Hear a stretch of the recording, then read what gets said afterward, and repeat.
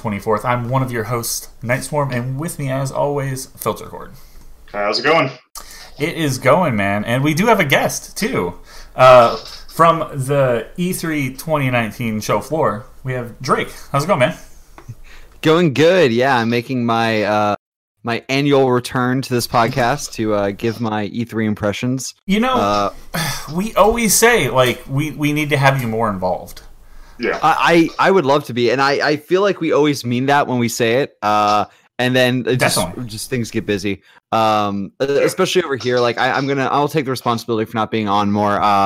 It's just, being hectic. I'm always in LA, always jumping from one like contract job or temporary job to the other. So I spend a good portion of my time just like, hitting up networking events and, applying to different things and like jumping from event to event. And so it's always hectic for me, but I'm going to make a late New Year's resolution. I'm going to make an effort in the 2019, 2020 season between this E3 and next to appear more often. So definitely. Yeah. I mean, we're here every Sunday. So, cool. Anytime that you have something you want to talk about, cool. Our soapbox is yours. So awesome. I appreciate that so much. Yeah. All right. So, this show is a little different, but, I think we're trying to make it as like typical as possible. So why don't we jump into what we've all been playing? Filter Cord, where do you want to start? Do you want to start with you, like usual, or sure? We'll do me, you, and then Drake, cool. can take that opportunity to roll right into what he saw at E3 and kind of the surrounding timetable around there. Cool. So yeah, cool. I've been digging into the backlog like I always do.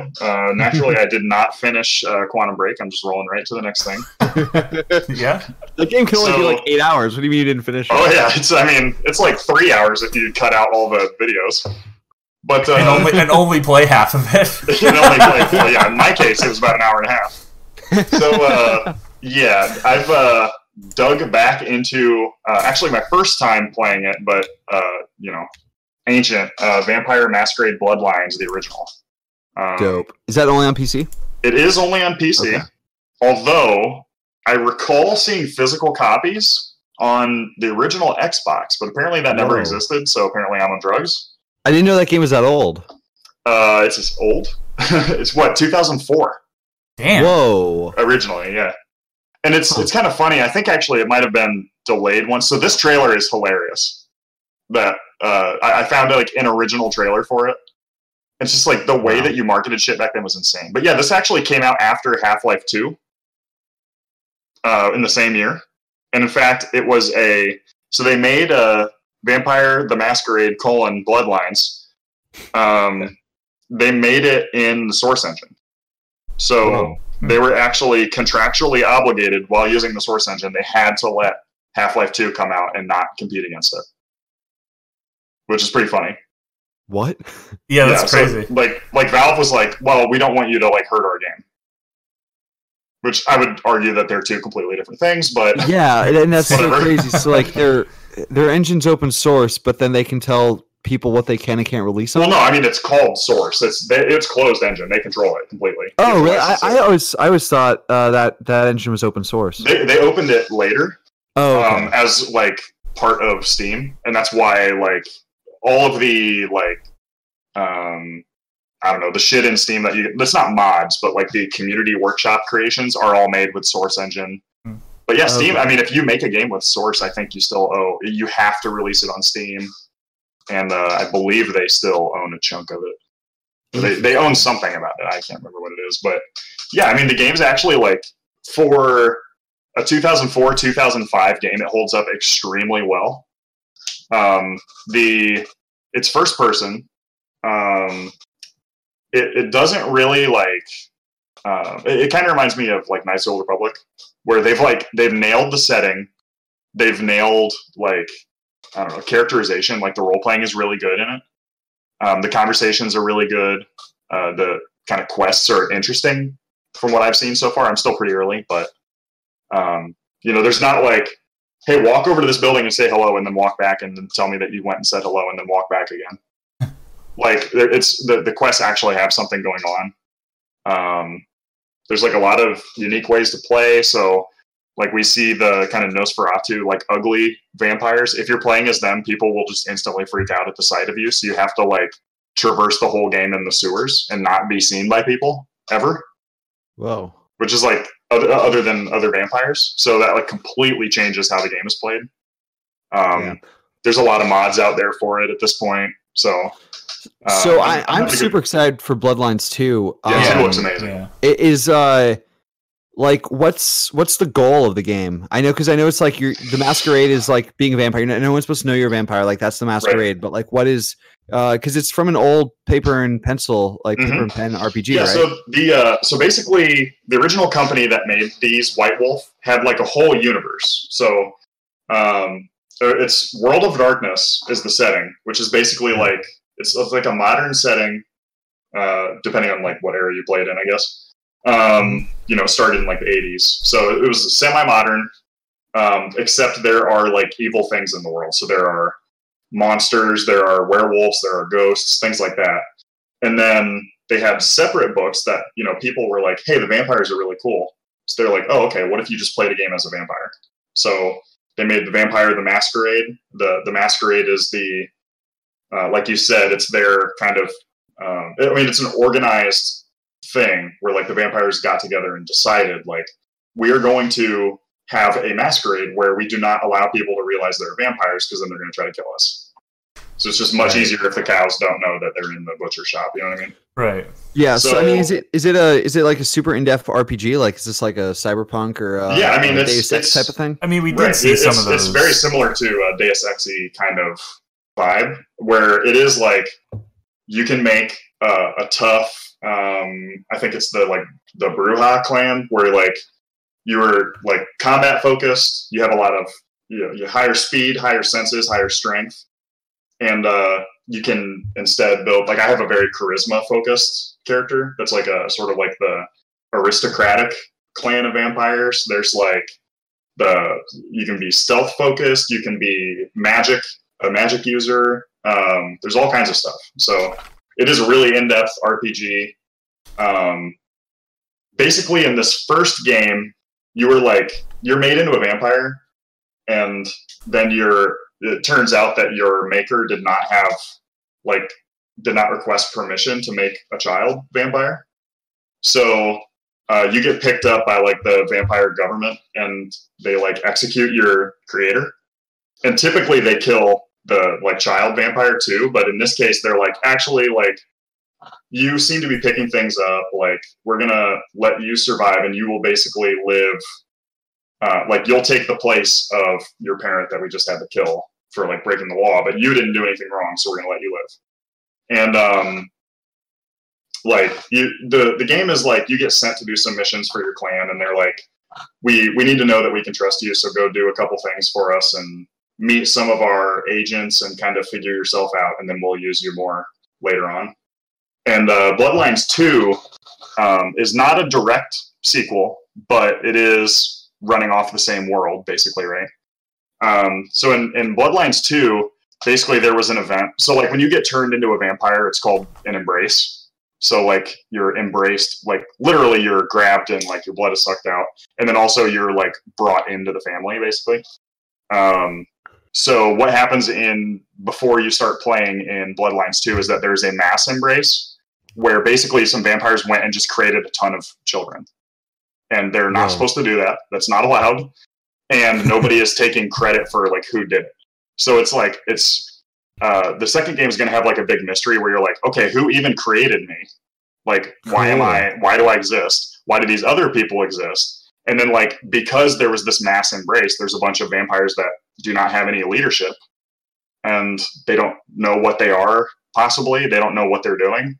And they have a chance to blow the whole masquerade. So that's so cool. It's really fascinating. Like just the central idea of like a stealth RPG sort of that like, you know what you are. And some people that you run into in the world know what you are, but you don't know if they're supposed to know. So like, there's some people that you communicate with where you're like, hey, I'm the guy. And they're like, you're the guy? And you're like, were you expecting a guy?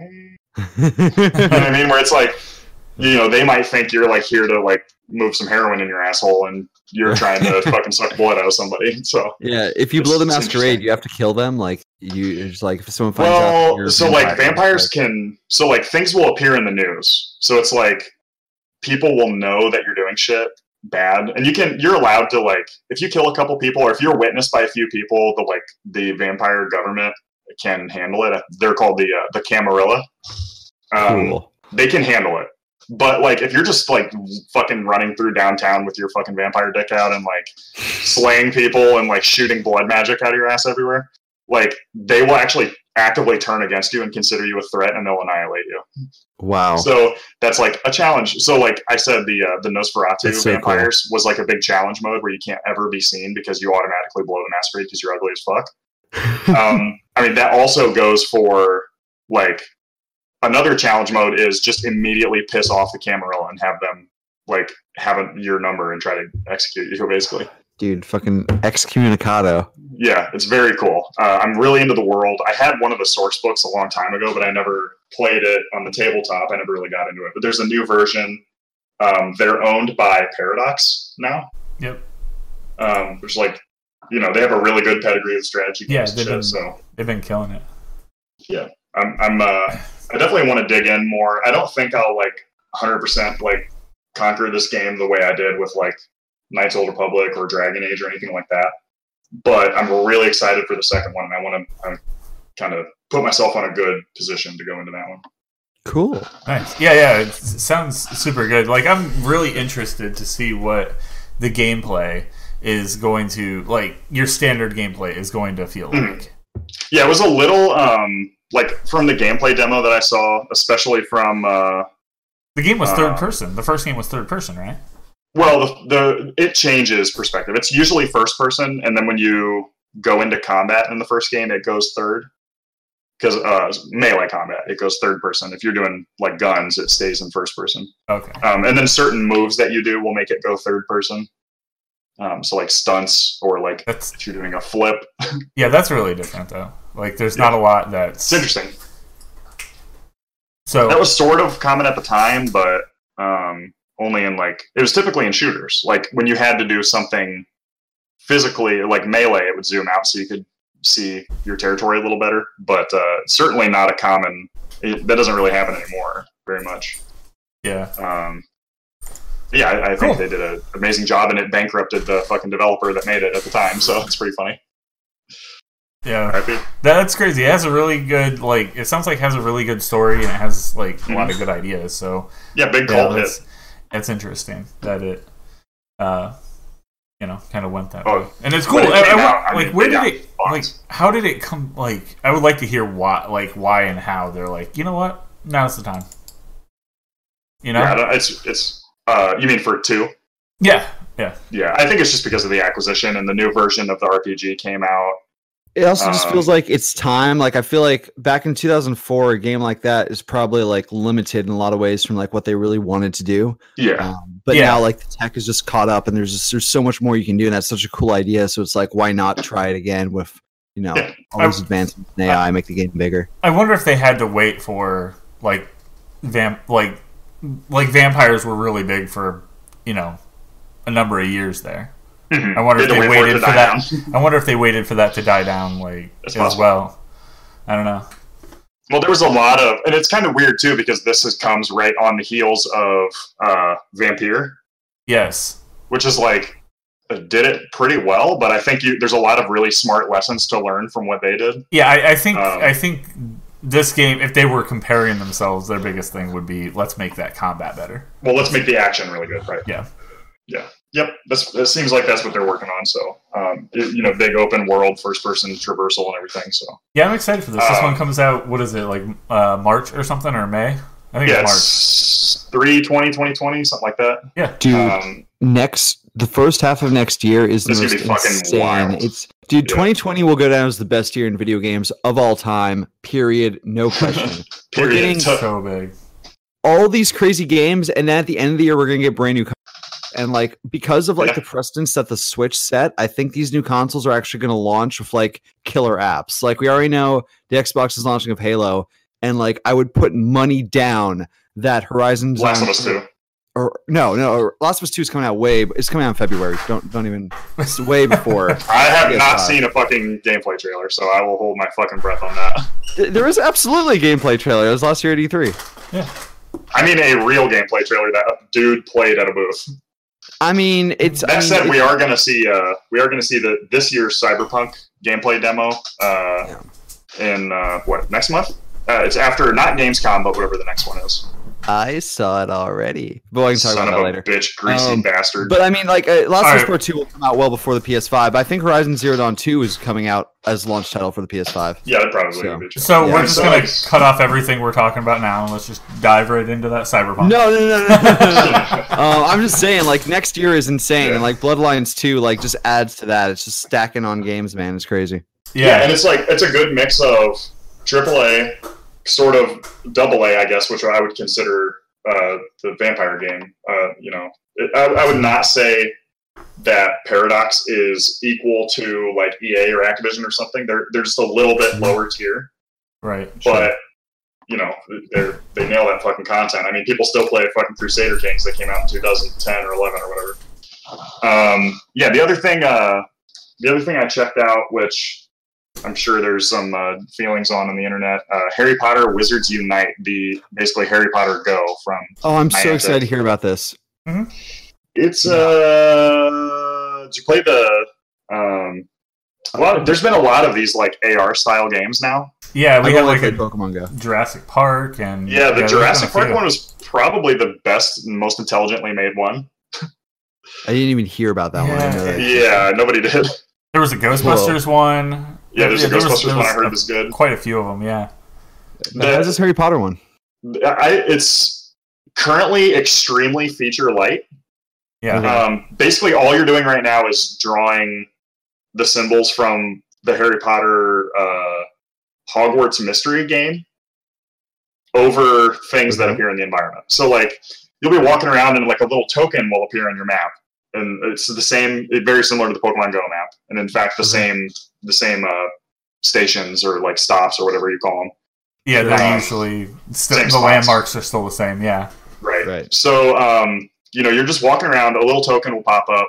You tap the token, and then I have turned off the AR mode because I find that shit annoying. Me too. But you will like locate something in your environment, which is like the little blue pixies from the second Harry Potter movie, like they will be flying around like a clock or something. And like you have to cast a spell that will either knock them out or trap them or make them fall asleep or whatever. So like you'll just draw a symbol on the screen, and then how fast you draw the symbol and how close you draw it to the outline will give it some kind of score that you don't. I mean, you see good, fair, poor, or great, or perfect. I guess I haven't seen that, but it gives you some rating that's not really numbers based, and then the thing goes away and you get a sticker, and you go do that more. That's everything I've seen in the game so far. Okay. I mean, I've played it. I've played it a bit. I've actually been meaning to like reach out and be like, "Hey, this is my code or whatever." Mm-hmm. Like I played quite a bit because I was, out and about the last few days. So and there's a ton of spots here, and I mean it's fine. Like the obviously the items that you're trying to what do they call them? Like confundables. They're basically your Pokemon. Yeah. And you're trying to place them on a like registry. Mm-hmm. And sometimes it'll be like, you find, like in the beginning, you find Hagrid. And you can place, basically, like you said, a sticker of Hagrid on this registry. And there's a ton of different houses and, or not houses, like styles. There's like care for creatures, dark arts. Page of the registry has like maybe like between 4 and 8 sticker slots on it. And they're all based on what. So, like, Hagrid is in, like, the Care of Magical Creatures set, or whatever. Yeah. So, on his same page, there's, like, a hippogriff, a cabbage patch, an angry cloud, and a fucking dude stick, or whatever. Yeah. So like, I don't remember that one in the Harry Potter movies. It was there. You haven't seen real low key, but it was there. It's there. Yeah. So it's, I don't know. I think just to start, like they didn't really learn their lessons from Pokemon Go. So like, again, they've made the friend code thing rather than having it bound to your Google account or Facebook. You have to go type in your friend code to get it.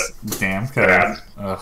You can't. They did not include the QR code to add your friends, which is like, okay, dog. If you just made this for the other thing and people were bitching and moaning about it until you added it, why would you not just add it from the start?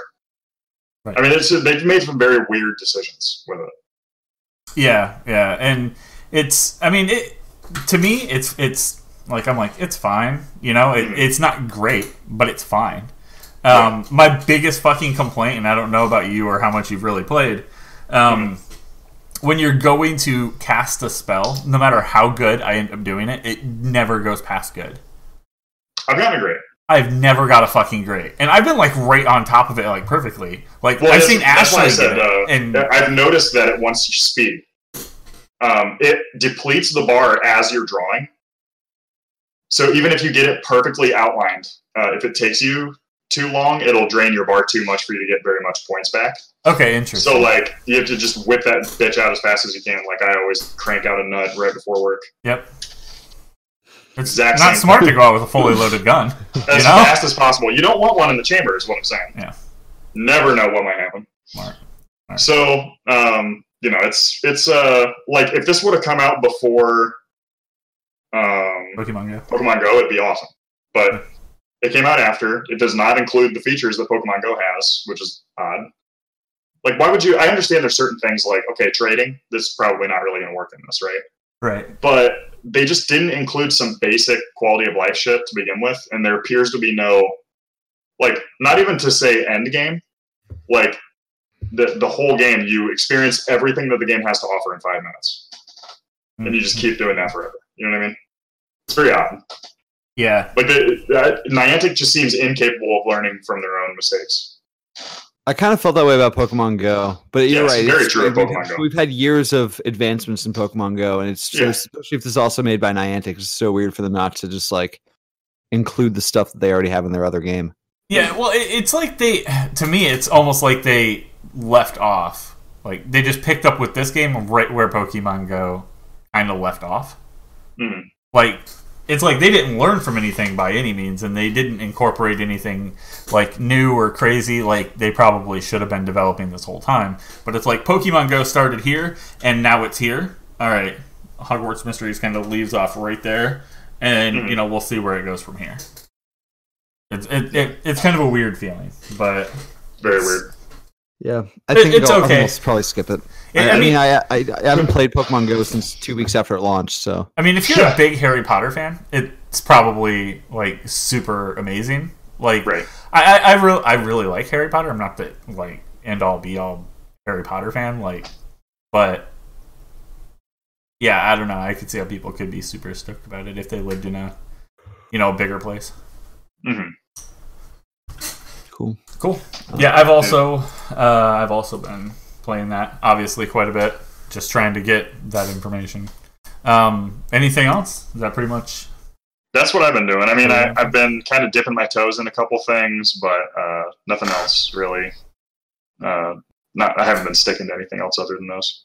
Okay. Yeah. Personally, I am now. I'm one trophy away from platinuming Borderlands.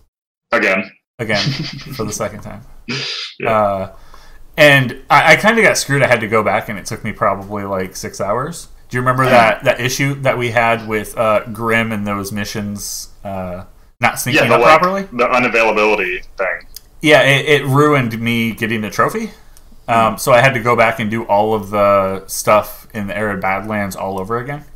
Yeah. The mission was complete that I needed to be complete, but it didn't register that it was complete because of that unsyncing problem it had. Yeah. That's an issue. So, that's been... it's been fun. Borderlands is really fun, and I'm, pretty excited to see more from Borderlands 3. I don't know if I want to see more from Borderlands 3 as we get closer, but I can't wait to play Borderlands. Yeah. Aside from that, picked up my friend Pedro. Nice. And yeah, I also played that first time. very briefly. It looks so fun. It is, but exactly what you see in the game is, I mean, that's the whole game. There's nothing more. I mean, you're not going to be surprised by like anything in the game. So, I mean, and that's not a bad thing. I don't think, because the game it looks amazing. But yeah, it feels like a game that I've kind of played before. Mm-hmm. And again, that's not like a bad thing. It was extremely fun to play through. Like, and it's one of those games that it's not crazy long, so it doesn't feel like you're taking, forever to play, like play through or whatever. So,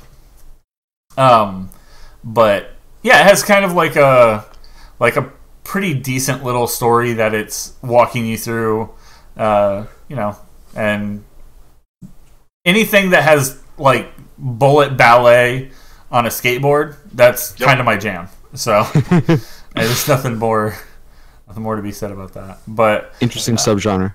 Yeah. Yes. Something I didn't know that I wanted.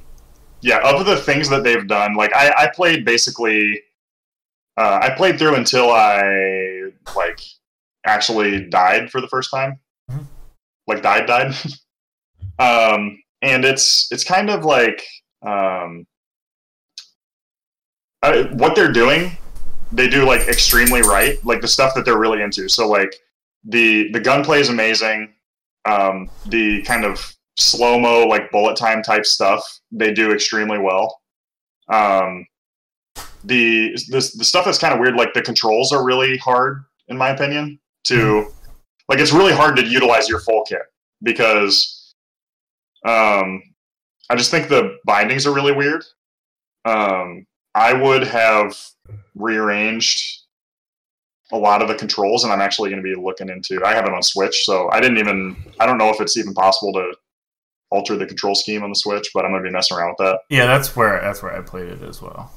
Yeah, so it's, I don't know, for what it is, just looking at the game as it is, it's, relatively small team. It is a Devolver Digital style game, and it very much plays like it is. So as far as that goes, I think they've done about as good as it's going to be possible to do. And that's what I really like about Devolver Digital. What you're going to be getting with. Yeah, you're signing up for something in specific. It's usually the price point is how you know what you're going to be getting with their games. Yeah. So it's like this game, like the pre-order for it or whatever on the Switch dropped it to like $16.99. 16. It's normally 20. Yeah, and I was like, okay, I know what kind of like length I'm going to get out of this. I know what it's going to feel like, and I definitely wasn't surprised by it. But I'm going to get more out of it, obviously, by playing, like going back and like they kind of want you to go back and like up your score, not just beat the level, but beat it with some like grace, Right, because they give you like multipliers for being cool, basically. Yeah. So doing cool shit like shooting a guy with a shotgun and blasting him to bits, and then kicking that torso from his body at his friend in the corner. Yeah. Like, that gives you massive bonuses. Hitting multiple targets at the same time. Yeah. Gives you big bonuses. Doing like stunts with the environment gives you bonuses. So. Yep. That's really cool. I really like it. It's not a perfect game, but. Right? Yeah. It feels like it definitely feels like an indie game for sure, and that's not a bad thing. I like games like that every once in a while, and that's kind of been my theme of what I've been playing aside from Borderlands, which I haven't played since kind of the beginning. I played I think a couple days just trying to finish up the Arid Badlands again, and then picked up Pedro. Played through that, and I also got into the closed beta for Rad, nice. From Double Fine, and it's published by Bandai Namco. Okay. That game is very odd. It's kind of like you just kind of see how far you can get, and then when you die, it just kind of kicks you back to the start. And there's a weapon. So there's been multiple post-apocalyptic scenarios, and it's very comical in that typical Double Fine way. Yep. And pretty much everything's dead, and your character becomes kind of mutated. And they, pretty much everywhere that they walk, they bring a little bit of life back to. Mm-hmm. So behind you, you'll see stuff start growing a little more lush. And there's a weapon that you're gifted in the beginning, and they're like, oh, don't worry about it. If you die, it'll just be automatically, ported back here. Mm-hmm. So the next kid can use it. And the kids are the savior of that. They basically look to the kids to save pretty much the world, I guess. And the longer you're out in the radiation, the more you get mutated, and you'll get different random abilities. Uh-huh. So, I got a monster arm that throws a boomerang. I've seen a snake head that attacks. There's there's little spider eggs that you can basically shit out, and you have little spider minions. I even got one that was a huge brain on top of my character's head, and it shoots mind bullets that control other enemies in the environment to turn them against their, you can have an enemy as kind of a friend for a little bit. Hell yeah. It's really cool, and it's kind of like that. It's not top down by any means, but it's pretty close. And I mean, the one complaint that I really, really have about it is the way that, it might feel better if I plugged in a controller, but using WASD to move around on this map that's fixed doesn't feel quite right. Okay. It's just the way your character kind of turns, and it just feels a little odd. But so far it's pretty fun. I've played 2 small sessions of 20 minutes each, just to get the feel for it. And it's fun. I'll probably have a little bit more to say next week when I've played more than an hour worth of playtime. So yeah, that sounds pretty good. That's on Steam. Is that on any consoles? I'm not sure exactly where all that's coming out. I have to. Let me look. Yeah. I know I'm playing it on. Yeah, I am playing it on Steam. Okay. I had to remember exactly. Sounds pretty cool, though. Yeah, it is coming in August on PS4 and Xbox One and Switch. Okay, cool. Yeah. Nice. So that's pretty much what I've been up to, aside from checking out the Harry Potter games. So cool, good stuff. What about you, Drake? What have you been playing? So three main things. I've been playing very inconsistently just because I'm doing a lot of work on a variety of different projects and stuff, so I haven't had a whole lot of time to play games. But I've been playing Days Gone. I've been playing Bloodstained Ritual of the Night, and I've been playing Dreams, and I'll talk briefly about all 3 of those. So Days Gone, I got at launch, and I've been chipping away at little by little. It's a very long game. I'll tell you, I have a huge grievance, though. It's once again continuing the Sony first-party studio track record of not including a fucking play clock, so I have no idea how long I've been playing the game. That makes me so fucking angry. God of War didn't have it, Spider-Man didn't have it, Red Dead didn't have it, not that was a PlayStation exclusive, but and now Days Gone doesn't have it. I'm so angry about it. I really don't like not knowing how long I've been playing a game. So I've been playing for probably around 30 hours, even halfway done. But I'm doing a lot of side quests. Every time a side thing pops up, I'll go and do that. And I don't know if you guys played Days Gone yet? No. It's something I think we've kind of all been talking about collectively. Yeah. It's good. I don't. It's high 7s, low 8s in my opinion. So far out of what I've played, I really like like some outlets are giving it like a 5, and I just like I don't see how you arrived at that score. Like I take issue with that. That's a ridiculously low score for this game. It's not a 5. It's but it's, you know, it's fun. It's got like the right balance of survival elements without being like frustratingly survivally, in my opinion. It's you're constantly like, you got to keep your eye out for, you know, for supplies and things like that, but it's never like, it never gets in the way of the fun of the game. Like, you never have to like worry necessarily about breaking out your and like running through your bullets. Like, let every fight be the fight that's going to be. Like, enjoy the mission that you're on, enjoy the fight, but then after you're done, you probably won't have much of anything left. But like, then you, like, as you journey through the world to your next like thing, you stop at different, like, you know, on the side of the road and towns and stuff, and you gather up supplies again. So you do run through all your supplies. I've finished fights with like being out of ammo and like out of health and like packs and like all this stuff, but then getting them back isn't, you know, a monstrously tall hill to climb. Like, you kind of get them back through normal gameplay, but you still have to stop and scavenge. You can't just like ride directly to the next point on the map. And so it encourages like exploration while also not feeling too limiting, which I really appreciate. Okay. The story so far is pretty good. I'm really into it, although story beats are pretty far and few in between just because I'm doing so much side activity. My biggest complaint about the game is just how much backtracking there is. Like, you revisit a lot of the same locations over and over again. You drive through the same roads a lot. The map is big, but a lot of things just happen. There's like some focal points that a lot of things just keep happening at, and even if you're going to a new location, you're probably driving through a road that you've been on like 100 times before to get to a different road that maybe you haven't gone down. And so a lot of the game does end up feeling really familiar, especially like I said, I feel like I'm like 30 hours in, and like that's a long time to be going back to the same places.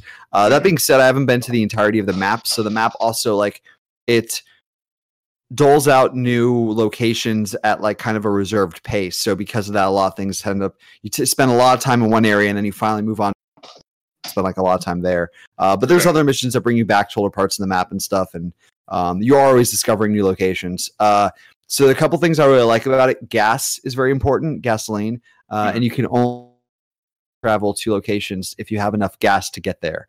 So you can't use fast travel as like to circumvent the gas restrictions. Other thing that I like is your health never goes back up automatically. Even resting will not replenish your health. So the only way to replenish health is to use health packs, which you can find like health packs, and then you can also find supplies to build your own health items and stuff. So I appreciate that like, you know, there's no regenerating health in this game, because I think it really like it makes all the survival elements feel like more impactful and things like that, because you can't just rest up, or you can't just like wait in the bush for your health to go back. So there's an interesting amount of lore there. I'm very curious about this world. I'm curious about this outbreak. I want to know about these characters. I like all the characters so far. So I'm really digging it. Yeah, I definitely, it's unpolished, which is strange from a Sony first party studio game in 2019. And I think just a growing pain of the studio. It comes to us from Sony Bend, who is actually a pretty old Sony studio. They made the original Siphon Filter games on the PS1. But kind of since those days, they've been making like PSP and Vita games and the portable games and stuff. And so this is their first console game in a long, long time. They're using the Unreal Engine, and I think it's just like the growing pains of working on such a large project for the studio. The game has a lot of really that don't work exactly like the way that they were intended to. Like, it's just not as refined as like those E3 demos made it seem like they were going to be. And I think it's just, you know, it's a symptom of this basically being the studio's first game like on the scale in a long, long time. And it probably could have done for another 6 months of this polish and stuff, but I don't know that. I think from a corporate perspective, it probably wouldn't have affected the sales all that much.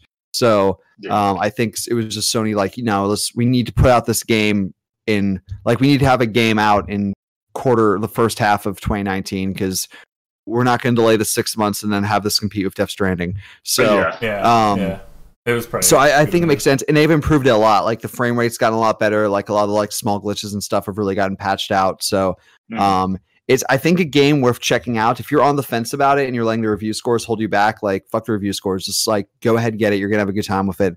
And Days Gone 2 is probably going to be super dope because they've had this foundation to build off of now. Yeah, cool. Yeah. That is kind of basically what I've heard about it. Like, okay, there's definitely some like faults here, but like I know Grim has been playing Days Gone, had a lot of fun. Did he continue? Is he done with that yet, or no? He still has it. I think he's been more struggling with some of the other games that he's been playing, like Trials of Cold Steel and whatnot. Okay. So I mean, he hasn't been playing this as much, but yeah, I know he was really on the fence about like thinking he would like will I enjoy this, and then he picked it up and like he didn't buy it. He was using like a rental service in the UK. Yeah. And he liked it enough to like buy it after he rented it. So yeah. Cool. That's pretty cool. Yeah, I'll probably check it out. I got some credit at a local, not GameStop, but cool. Something similar. So, yeah, and I mean, there's nothing quite like those fights. Like, I haven't played anything in a video like that, and I don't know if ever. Like, I've played a lot of zombie games and stuff, and these aren't exactly zombies. There's some interesting ways that these are distinct, but it's zombie-esque, and right. Like those horde fights is like really emulating like the World War Z type of stuff. Is really. Really fun, and so far I'm not strong enough to actually live through one of those encounters. Wow. But it's always just like gets your heart rate up. Like it requires you to use all the tools at your disposal. They're really really fun and engaging things that like I can't point to another game that does something similar to that. So yeah, I really want to like because this is a game that we've talked about a little bit here and there, but it's kind of always been like we're not. Hold on, my dog's freaking out. He sees another dog outside and he's like, hold on, I have to talk about Days Gone real quick. But no, like what I really wanted to know is like for something like a horde, is there like a big setup phase? Like, you know what I mean? Like, does it pay off to take and set up like any sort of like fallback or defensives, explosives. I know we saw a little bit of that during one of the gameplays trailers. Yeah. So there are definitely things you can do. There's you have landmines and proximity bombs and also like lures, other sorts of traps you can set up, and like you can maybe try and plant some lures to like maybe after you initiate the horde you can like split them off if you lead them over the like lure. Maybe some of them will like stay and investigate that while the rest come and chase you to kind of like divide and conquer. But I haven't done too much of that yet, just because like I know I just don't have the equipment. Like if I run into them, it's like by accident wandering through the world, and I'm like, well, shit, I'm already in this. I might as well give it a shot. But no, they behave like creatures. So they sleep during the day. They're nocturnal animals, and at night they will go out in search of food and water. And so most of the time their nests are around like lakes or rivers or other sources of like water. Because at night they need to go out and they need to drink, they need to eat and things like that. There's also wildlife in the game and stuff too that they'll go and hunt. And so like if you're running around during the daytime, as long as you don't make too much noise, if you know that there's a horde nest nearby, just don't make too much noise, don't go too close. And then at night you can that's when you accidentally just wander into them, and then all of a sudden there's just like 100 of them around you and like, oh fuck. So cool. Yeah, that's cool. That sounds good. I'll probably pick this up with my credit. Yeah, it's something we've kind of been talking about for a little. Cool. Yeah. Days Gone, check it out. And then Dreams, I've been chipping away a little bit at Dreams. I was super excited for Dreams, and then it came out and it was just incredibly busy, and I have not played as much as I want to. It's really cool. It's not quite as intuitive as I was hoping it would be. Coming from like using game engines and using 3D modeling packages and stuff. It's way more awkward to like, especially sculpting, like doing art in that is like way harder than I was expecting it to be. And maybe it makes more sense or is easier for someone who's not as familiar with like Maya and stuff like that. But coming from that, there's just like a couple like features in there that I'm just like, why can't I just take like an individual why can't I like add like loops? Like why can't I just like divide faces and stuff like that? And I'm sure it's just because of the way it's processing things. I don't think it's like actually using polygonal model, like 3D modeling in the same way that like Maya something is, because you can add like there's a lot of actual like sculpting you can do with it, and it's not like ZBrush. It's not like making a million faces, and so it's probably just the way it's like interpolating the amount of faces and like doing stuff that makes this actually run on a PS4, because like ZBrush couldn't like run on a PS4. You'd just be making too many polygons. Yeah. And stuff. So it's a little awkward. And for a while, I was really trying to, for my first level, I was really trying to like do everything. So I was going to sculpt all the environments. I was going to do the environment art, the character art, the design, like the programming, and I was going to do everything. I was like, I really wanted this whole level to be my own. And I've been working on it for like 2.5 months now. And it's like, because I'll spend like an hour trying to make like a fence, and it's like, fuck, well, like that was the allotted time I had to work on this. Now I have to go back and, do something else, like, related to my job or something. And so like, I think I've been fighting the sculpting so much that I think it's just not for me. I think I'm just going to start drawing assets that Media Molecule has available, and assets from the community, and just really focus on making levels and designing levels. Cause that's what I really wanted to do with this. I was really excited to just jump in and just start rapid prototyping game design and rapid prototyping levels, and like creating platformers and shooters and like all sorts of things, and kind of like redoing my game design demo reel with Dreams, because it takes a lot of like, it's not as lengthy or as difficult as working in Unreal Engine. I'm still showing off the same thing that I want to show off. It's like my level design knowledgeability, and I don't know if knowledgeability is a word, but like my design knowledge and like my vision for like crafting levels and like making interesting levels and stuff like that is what I can demonstrate using these tools in a very fast and quick way. And like, so far, because I've gotten so held up with actually modeling the assets myself, I haven't really done that. I haven't even finished a single level. And so I think I'm just going to kind of reevaluate what I want to focus on with this. And it's, some assets I am going to have to create myself, because it's like, if I want a tree that you can like platform on the branches, like that's a very specific tree that's specific to the level I'm making. So some things I still will have to make.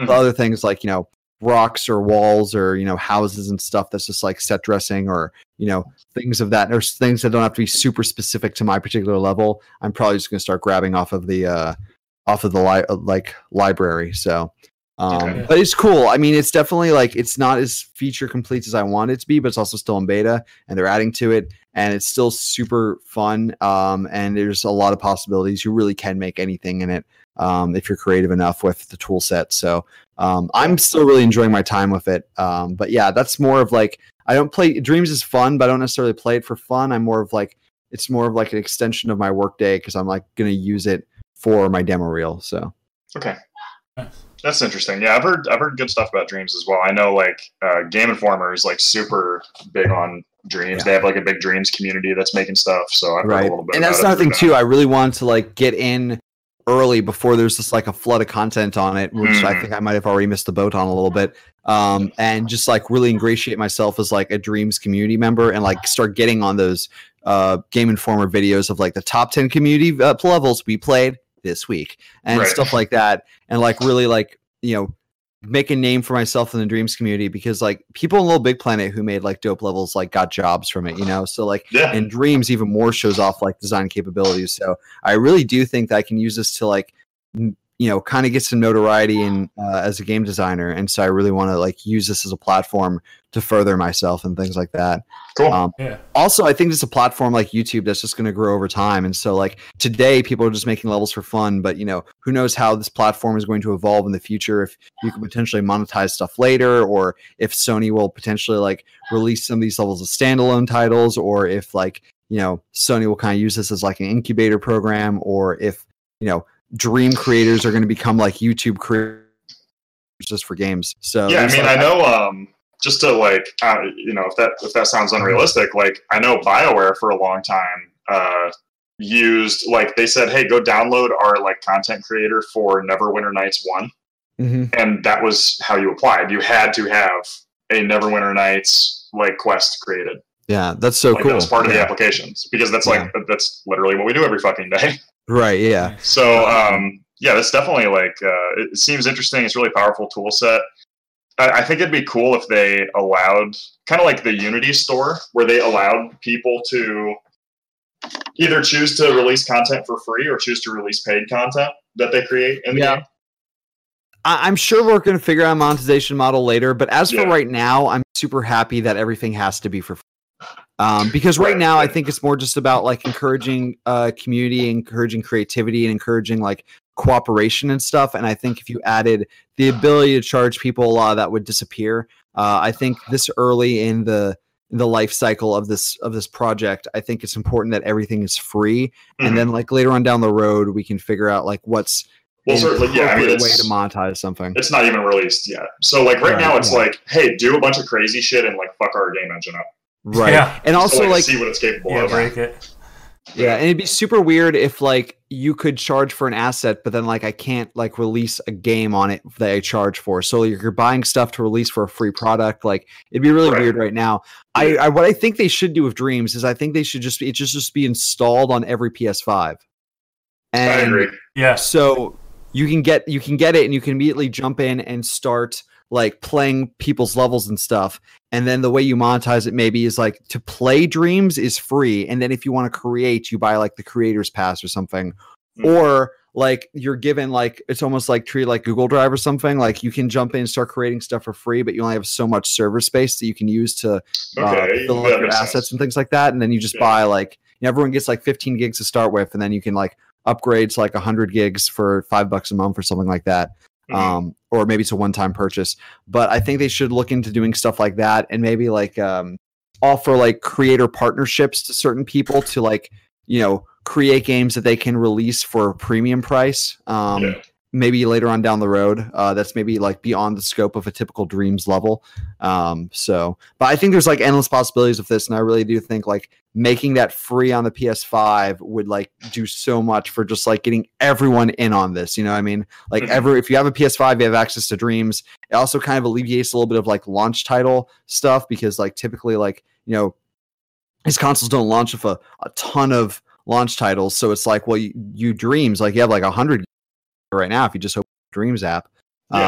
So I mean, and that's is really smart. That's not like beyond something that Sony would do for sure because I mean PS3 launched with I mean it had some like pre-installed things on it already. Home. It had home and it also had that protein folding program. Right. Folding at home. Yeah. So yeah, that's something that they could do, and that's a pretty smart idea, I think. Yeah. So maybe that's the plan. Maybe it's bring it out on PS4, test it out, and then when 5 comes out, like I could definitely see that happening. Yeah, and I mean, if they want this to be the YouTube of video games, like they can't put up a $60 paywall in between there. You know what I mean? Right. You gotta make it open to everybody. But they still need to make money off the project because it's obviously a very expensive tool to develop. So, but I just think there's other interesting ways I could monetize it without being scummy and without, feeling too, without making the people who actually bought it feel too bad. You know what I mean? So, and I feel good about a Media Molecule of all people having it. Yeah. They've had a really good, like, smart, customer-focused background, I think. So, and then and then lastly, I just got Bloodstained Ritual of the Night in the mail the other day. It was one of those things where I backed it. So I backed it on Kickstarter like 4 years ago. It was like so long ago. Probably longer than that. I forgot that I bought it because I paid like I don't know. I think it was like the $60 tier or whatever. That was the tier that got me a physical copy.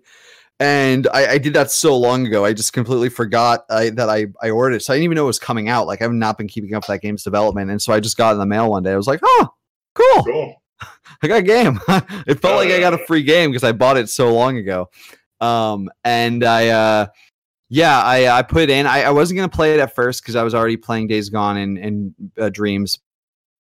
I saw a lot of other people playing on Twitter and stuff. And I was like, you know what? I'm going to ride the zeitgeist. I'm going to put this in, chip away at it. It's different enough from those other two things where it's like kind of like I use it as like my snack game. Like if I only have like an hour or something, I don't want to like jump into a whole Days Gone session. Like Days Gone's like my long term, like I want to settle in. And then Dreams, like I have to be in the mood to want to create something. And so this is like I got an hour. Let me just pop this in, explore a couple more rooms, no huge commitment. So it's been a nice filler snack game for like there. I'm not too far in it. Maybe only like 2 hours in, I've explored all of the castle that I can explore right now. I have to beat this boss to progress, and I'm just having a really hard time with the boss. But it's cool. I mean, it feels like the sequel to Symphony of the Night. And I know there's been other Castlevania games since then, and there's been other Metroidvania games since then. I think more so than any of those other things, this feels like it is a direct sequel to Symphony of the Night. The menu styles, the menu sounds, like the presentation, all of it like harkens back to like the Symphony of the Night vibes. And it's just like it's taking all those mechanics from that game, and it's adding to them in interesting ways that you would expect a sequel to add to. And so it keeps very much the same tone, the same vibe, the same feeling of Symphony of the Night, and then just adds upon that in interesting ways, like adding side quests, adding like kind of like a home hub world that you can go back to, and like it's peaceful there, and you have NPCs that you can talk to. The story is seems way more thought out. There's voice acting, and it's pretty good, like better than I thought it was going to be. There's conversations to be had with other NPCs and stuff. It's like it feels like a more fully fleshed out world than Symphony of the Night did. And it's fun to explore. The game looks gorgeous. It is beautiful looking. Like I said, I have not been keeping up with the game's development, so I actually didn't know what the game was going to look like when I put it in, and it is a beautiful, beautiful game. I'm having a lot of fun with it. There's a lot of weapon variety and stuff. There's a cool crafting system. I normally not into crafting systems, but this one like I don't feel bad. I don't feel like a lot of times in crafting systems, it gives me a lot of anxiety because I'm like, I don't know how rare these items are, and like afraid of using them now and not have. And there's still a little bit of that, but there's also a store that sells the same thing. So you have the option of crafting something or buying something. And so I just pay attention to like what I usually pick up and how much of an item I have, and like how rare the thing I'm crafting feels. Like if I'm crafting a potion, I feel like the ingredients for that probably aren't super rare because it's just like a normal potion. But like if there's something like more, if I do want to save those items, I can just go buy a potion at the store. I don't have to craft it. And like vice versa, like if there's something that like, costs a lot of money, but I have like a couple like of the materials for, but I feel like I'm looking through the list and like these materials aren't really used for a whole lot of other things. Maybe just like, the difference between the sword or this axe. Well, it's like, I know I don't like using axes, so like I'm going to use these on the sword I want. So it strikes a better balance, and it's more clear about its ingredients than some of the other things I've played of crafting systems. So yeah, I'm having a really, really good time with it. Mm-hmm. Nice. Yeah, it looks really good. Like I didn't expect the voice acting to be at the level that it was at.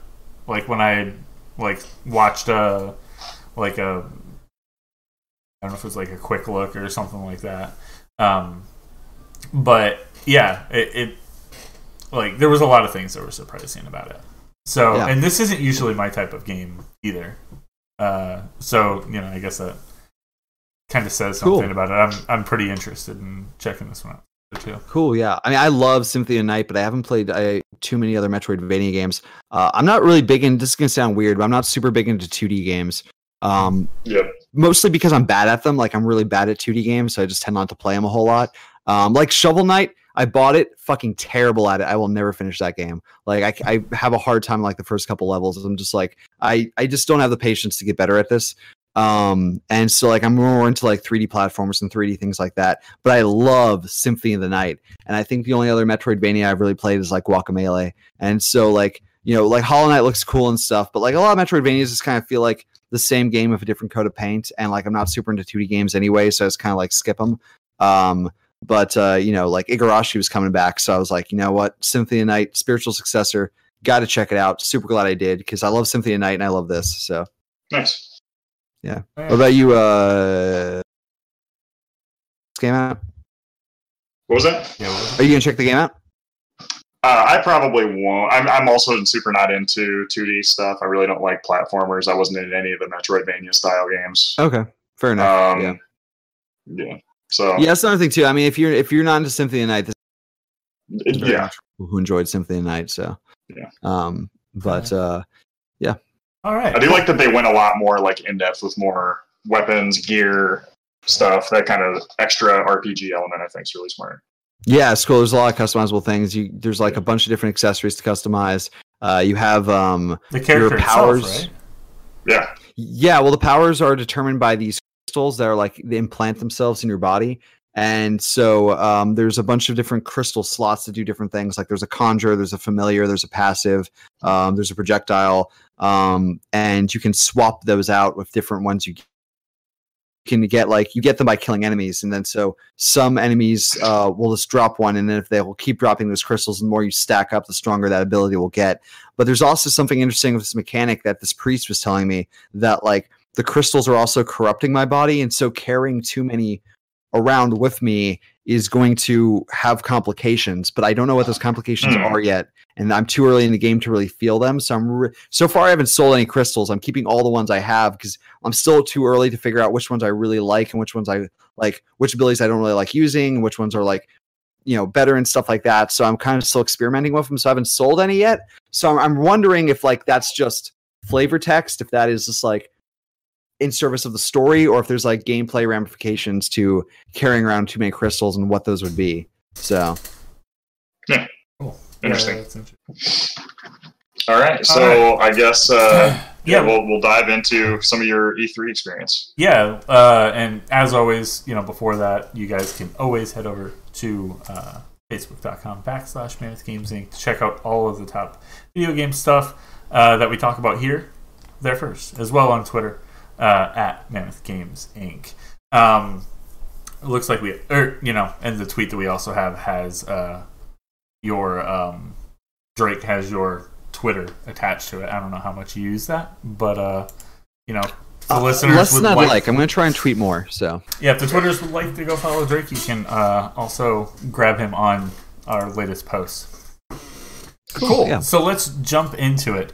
How do you want to? Do you want to save something specific for last, or do you just want to start at the beginning and? I'm going to talk about it in the HighCon show as a convention that I went to, and then I'll narrow the games I played, and I'll end by just some notable boofs that like just deserve talking about. If that's all right with you guys. Yeah. So as a show this year, this was a scaled back E3. I mean, you could probably get this just from the press conferences. Like the press conferences weren't as good this year. Yeah. And like this is just a symptom of the year that we're in right now. It's too early to announce stuff for next gen. It's too late to announce stuff for this gen. So you really just like there's not a whole lot to talk about this year at E3. And the show floor definitely represented that. I mean, it wasn't just Sony who skipped out. It was like Activision wasn't there. Like there's a bunch of companies that just didn't come this year, and the companies that did had less to show, so the booths were smaller. So there was a lot of floor space that wasn't used. There was all like weird third party like accessory brands there and other strange like companies that you've never heard of, and like their booths might be like visually interesting, but there's really nothing there that you want to actually check out. Mm-hmm.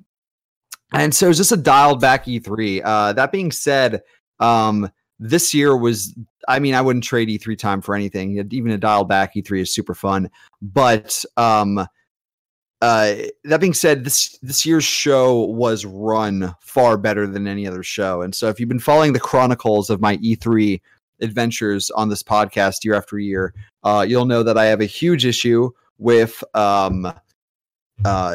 the fact that they let in general public now, because it just makes the whole show a mess. And this is the first year that it was like not a mess. It was actually super like reasonably like they finally found the balance. It feels like where like it wasn't that big of a deal that there were general pass holders there. So they upped the industry hours on the first 2 days to 3 hours. So from the first 3 hours of the day are industry only, and that is the best time of the day because like lines are a breeze. There's not too many people in the hallways. You can just like walk around and you can check out a whole bunch of stuff.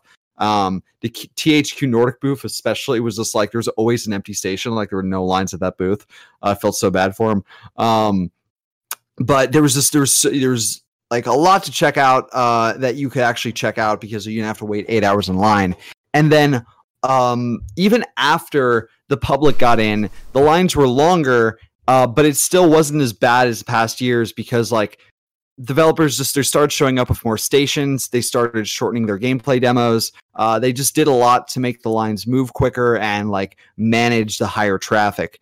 And so I still had like a lot of fun and played a lot of things even after people got into the show.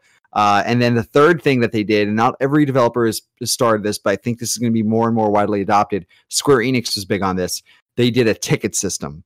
So when you get in, you want to go play Final Fantasy VII, you go up to the booth, and you don't start sitting in line. They give you a ticket to come back later, depending on how many they've already given out. Right, it's like a fast pass. So for Avengers, for example, I got up there and I got in there, and by the time I got to the ticket booth, it was like an hour and a half after the show had opened.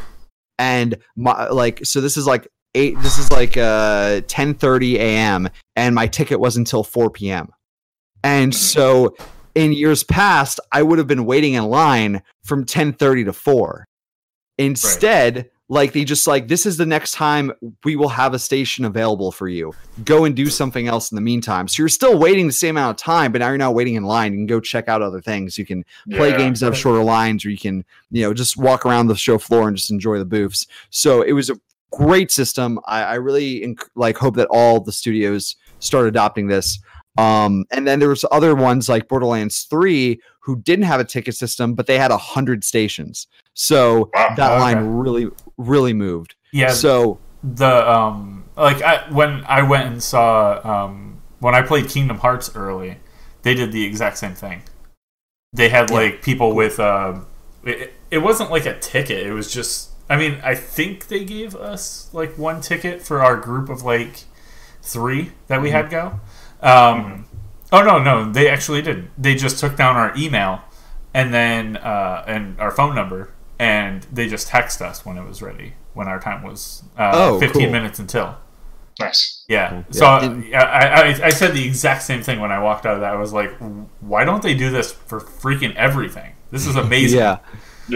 And then Sony has a system, but Sony wasn't there this year. Sony's had the system for years, but Nintendo started adopting the system where you just register online. So you go on Nintendo's website or whatever, and you would log in with your information, and then you're just I want an appointment for Luigi's Mansion 3, and they're like, okay, 3:00 is your time slot, and then you just go there at 3 and you just play the thing. If you didn't get an appointment, you can still wait in the overflow line. You can still wait in the standby line, but there's no guarantee you actually get in, because not everyone who gets an appointment is actually going to show up. And so if someone's just not there for that particular time slot, then they'll let in the people in the standby line. But that's, if you really want to play Luigi Mansion 3 and you didn't get a ticket, stand in that line all day and roll the dice, and they'll probably get you in. But that's probably the only thing you're going to do that day. So you're waiting at line for a long time, but you go in there with the knowledge that I understand that this line is only going to move if people don't show up. So it's just a great system that everyone should do. I will now. So I got to play. As a result, I got to play a lot this year. So I played 1, 2, 3, 4. I played 5 games. And I got to see 3 theater demos. I will start with the theater demos, and then my gameplay impressions. All those are going to go pretty quick, except for one. So, the theater demos. I got to see Cyberpunk. As Keanu Reeves says.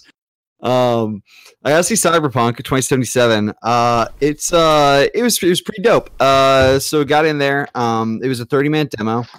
And what they were really showing off this time was the difference between gameplay builds. Mm-hmm. So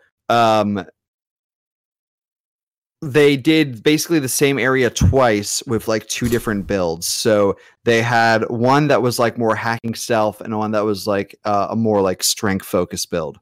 And the whole point was to really highlight the difference in their how dynamic their level design was and their mission design, and how you can go through the same scenario in dramatically different ways.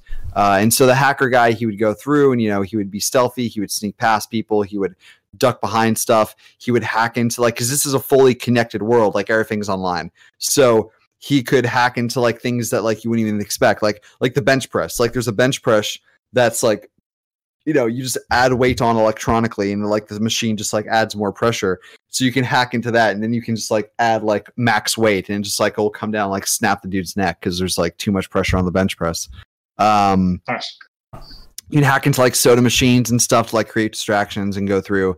But what's super interesting is you have this thing like called nanowire, and you can use that to like throw into people and like hack into like their appendages and stuff. So you could like make one dude like shoot himself in the head because his robot was like a bionic arm. I mean, his body had like a bionic arm on it. And they didn't show this, but like you just imagine like, you know, they've already shown that you can have like augmented eyes and stuff. So can you potentially hack into people's eyes and like use those as surveillance cameras? Like raises a lot of possibilities for what you can do if you can hack into people's actual biomechanics. And then you can also use this nanowire as like a super like heated whip and like really carve people up and stuff. So it seemed like even if you go down like the hacker tree and stuff, there's still like cool combat abilities down that line too. Because that's another thing. You can't just like choose to like hack into people's like arms and stuff. You have to build to that. So like you have to like go down that skill tree to get to it. So you have to make it to what kind of character you want to be and what tools sound most interesting to you down the road. And then the strength build, like you would go in, you could basically take the quick way, because like there's no such thing as a locked door anymore. You can literally rip the doors off the wall. Like you can just rip the hinges off. So you can just like, you know, Hulk smash your way through whatever doorway you want to get to and just like, you know, fight anyone in the way. Now, I mean, there's limitations. It felt like so some issues kind of felt like the result is the same. It's just like how you get there is slightly different. For example, the hacker can hack into turrets and like use those to, you know, take down enemies. The strength build can just literally rip the turret off and use it as a minigun. So I mean, the end result's the same. The turret's now yours. It's just a preference of how you get there. So I think a lot of the differences in builds are actually going to come more down to your traversal and like how you get through a level, as opposed on how you actually deal with like combat scenarios and stuff like that. And then Johnny Silverhand, I believe, is the character that plays, and he's like in your head, so he's like kind of like a, you know, I don't know if he has a physical body like somewhere, but like he's like in your subconscious, and he kind of like he talks to you, and he'll appear and stuff like that, and like try and convince you to do one thing or the other. He wasn't in this demo a lot, but he did pop up for a second. But your character, as like most characters, most people in this game have like this like Neuralink that they have that like kind of like a USB port that comes out of their arm, and you can connect to different things. And so during the way this mission started was there's this guy who was giving you this contract. He wants to like upload information to your Neuralink, and like he would not do business with you unless you gave him your uplink. And so in the mission, they did that because like that was like the way to progress for his particular mission. But like giving people your uplink is not always going to be a good thing. They can do a lot of bad things with that. They can like hack into you. They can like pull information. They can do a whole lot of like plant viruses and stuff. There's a whole bunch of things that like can go wrong by giving someone access to your uplink. So that's going to be a decision you're going to have to make as you go through, like who do you trust with that information and things like that. And you really did get the sense that, you know, a whole lot of story scenarios can play out in vastly different ways, just depending on the choices you make and how you go through it. And there's really no good choice or bad choice. It's all just like, how do you want to live? Nice. So it was a pretty impressive demo. I really enjoyed it, but I feel like everything I just said is you would have expected me to say. So is there any questions you have that you feel like I might be able to answer? Yeah, I mean, I know we talked about what we heard about with the additional story stuff. So I think we're pretty caught up on like, you know, the game is in a couple phases where the gameplay demo last year was like, you're building your street cred to work with this guy. And then the demo this year was, okay, that guy double crosses you and you get kind of kicked to this weird new part of the city. Right. Yeah, I don't know. I mean, I feel like all of my questions at this point, like, you know, this is a day one, like this is a pre-order, no question to me. You know, all my questions are like gameplay feel, and this was a guided like. Right, I just watched the theater demo. I didn't actually get to play it myself. But, yeah, so I mean, I don't. I mean, how does it? Was it like cutscene heavy?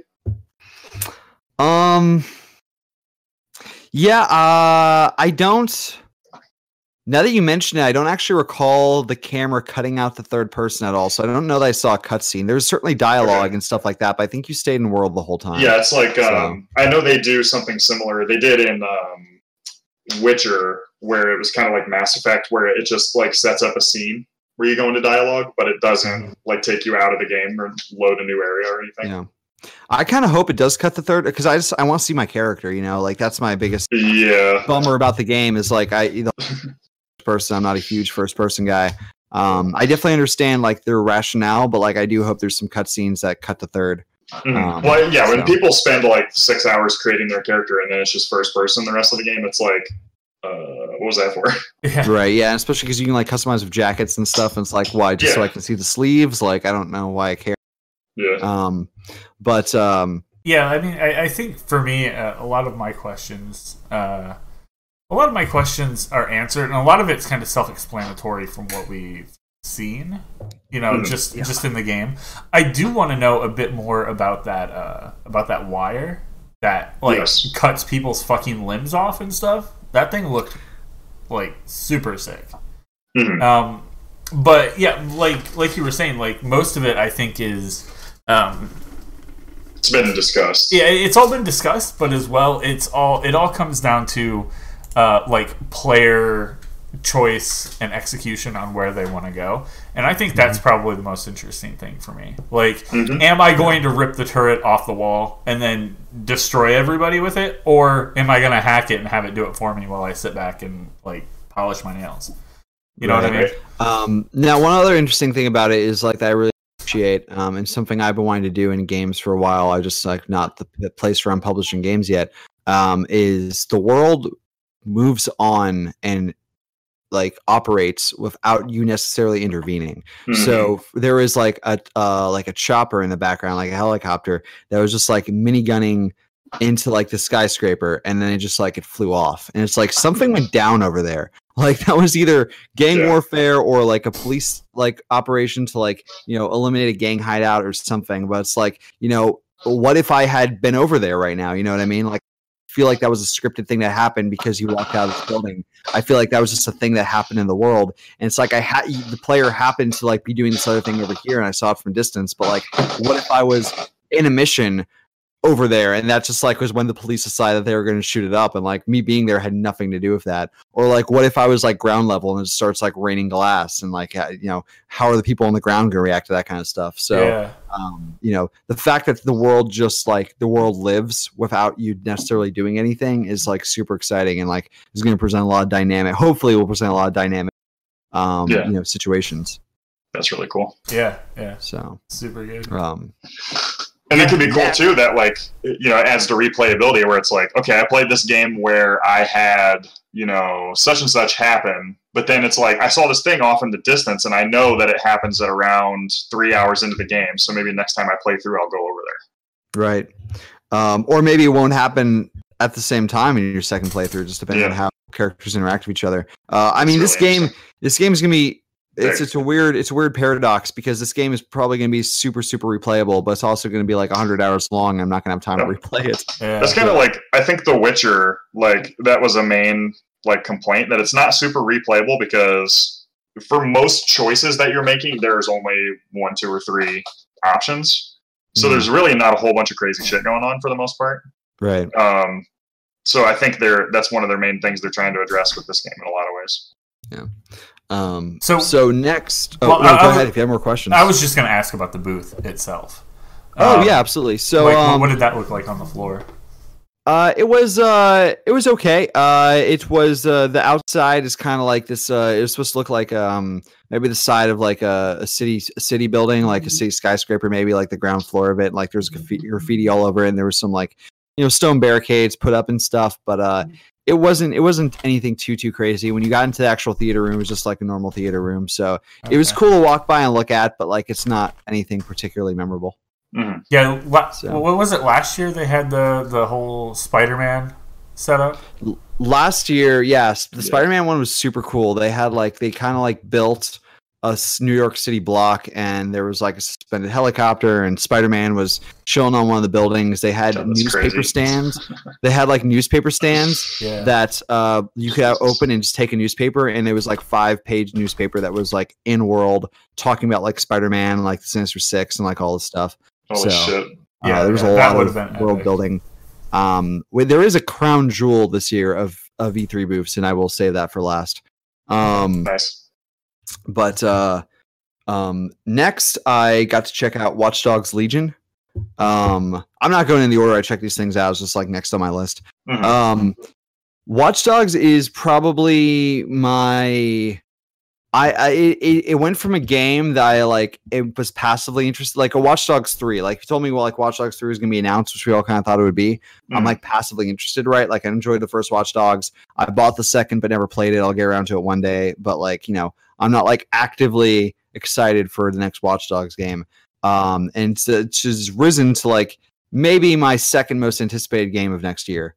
Nice. I am so excited for Watch Dogs Legion because it is to me doing something that is truly groundbreaking. Like there is nothing else like this. So I do want to hop in here because I was taking list. I didn't know how our show was going to be exactly ran this year because usually we talk about our favorite things and then we kind of run down. So I wrote down some of my favorite things. Watch Dogs Legion was probably my favorite thing from this E3, barring Cyberpunk, just because we saw Cyberpunk last year, and it's like it would be the only thing that would make me not like.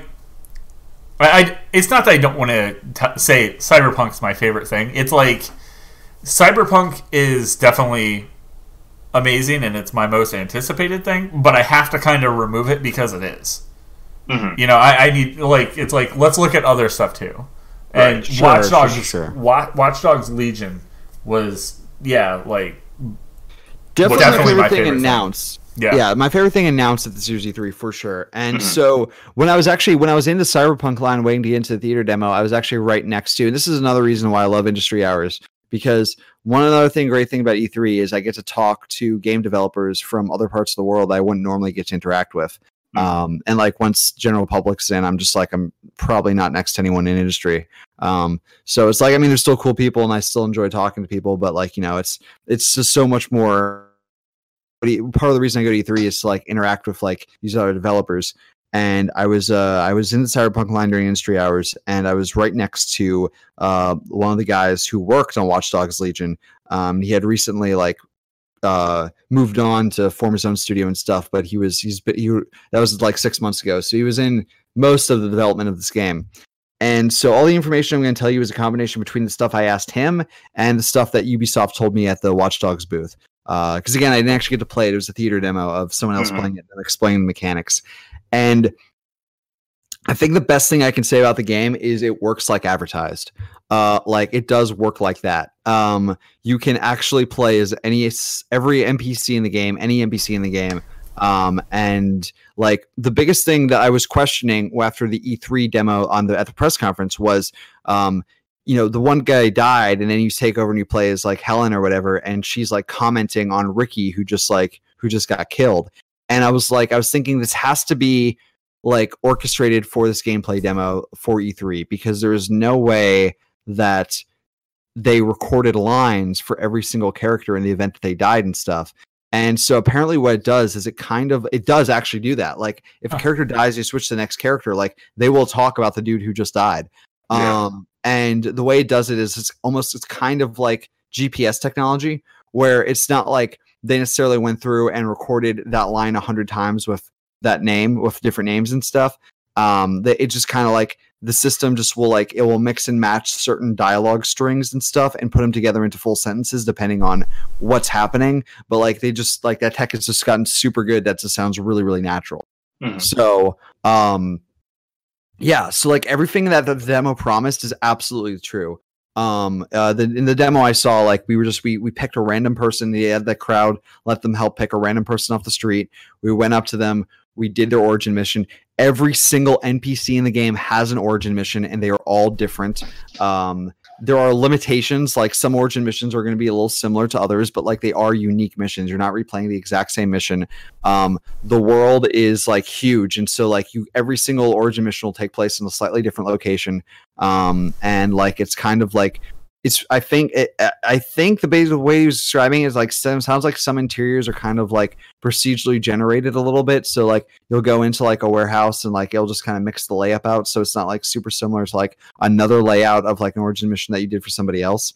But every single character can be recruited. It just depends on like how hard they are to recruit. And so, for example, like let's say like guards, like there's no such thing as like an enemy NPC. There's just NPCs. And so like, yeah, like somebody might be working for the police, or they might be working for like the government or something. They might be a guard, but you can like go into a situation, you can tag them, save them, leave, and then just wait for their shift to be over, and then go and like talk to them when they're like at their house or at a bar, because every single NPC in the game has a life, they have a routine, and they have like places they go. So like that guard that's guarding that factory that you need to go and break into, he's not there all the time. His shift is over, and then he goes home, or he goes to the bar, or he goes to the grocery store. Like he lives a life outside of just being the guard at the factory.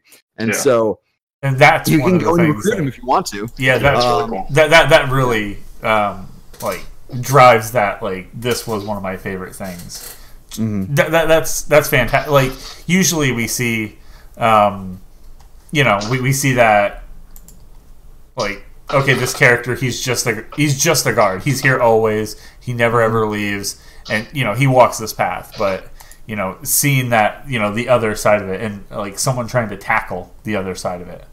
Yeah, I think it's that's so amazing. cool. And now something I didn't get to ask, but something that I'm kind of like wondering and a little bit assuming, it's like, okay, so let's say he's a guard that works at that factory. Like let's say he's like one of the government dudes, like one of the guys in like the riot suits and stuff. And he's defending, this particular building. And if I go and recruit him, like, after he's a recruit, does he quit what he was doing before and like now he's just in DedSec? Or like, can I use him to like stealth infiltrate? Can I just go to this facility and like no one will raise any questions because it's like I'm supposed to be there because like it's my shift and like I work there now. Or like just like I do wonder that. I do wonder, like, if you're a cop, can you just walk in? If you recruit a cop, can you just walk into police stations and like pull documents and pull files and stuff? Or like after you're in DedSec, do you leave your past life behind? That was not made clear, so I don't know, but I'm assuming that's probably going to be a mechanic of it. If not, I'll be a little disappointed.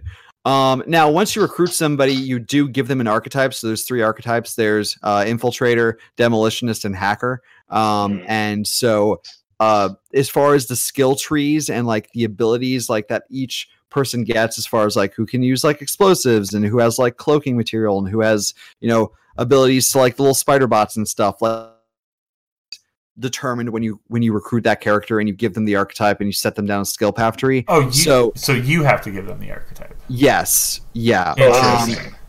I think there's some people who are better suited for certain roles. So like if you're a drone expert, you probably just want to make them also a hacker. But like I guess you could always like make them a demolitionist if you just didn't give a fuck. But because each character does have specific stats and things that they're good at and stuff like that, and backgrounds and things. But I imagine like these characters aren't necessarily going to play, like if you have 100 different NPCs, there's probably only going to play like 10 different types of ways, because like it's like their natural physical abilities, like grandmas are like slower than Olympic sprinters. But within that, then you also give them like their archetype of those 3 from those 3 classes. So I do imagine that like gameplay wise, like some people are probably just going to be like very similar and like really only different in like the way they carry themselves and stuff, but still it's super cool. And then the last thing that just like was really interesting about it was when you're not playing as them, they live their lives. Now they were not clear whether or not like if you're playing as Susan, if you can just go find Gerard and Gerard's just like hanging out at a bar, or if like technically like they've disappeared from the map. Like it didn't. I asked the guy who worked on the game, and he was like, "We were trying to make that work, but there were some difficulties." He said, "And I left 6 months ago, so I don't know if they like nailed that or just scrapped that." So it might not be able to simulate the lives of your other playable characters when you're not playing as them. But things can still happen to them. So, for example, if you recruit someone who's a drug addict, they might just die when you're not playing as them because they went they did a whole bunch of heroin or something. So, these characters, even if they're not necessarily present on that map doing things, their quote unquote lives still go on. And so, that's something you want to pay attention to when you're recruiting people. Is are they going to be, are they going to be a problem in other areas of their life? Things that's going to come up with them that's going to be an issue later. So yeah, that's cool. People can have heart conditions and stuff, and it's just we'll get an update. It's Louis had a heart attack. They can I know certain individuals can die randomly while you're playing them. Yeah. Yeah. Perfect. So, any questions about Watchdog Legion?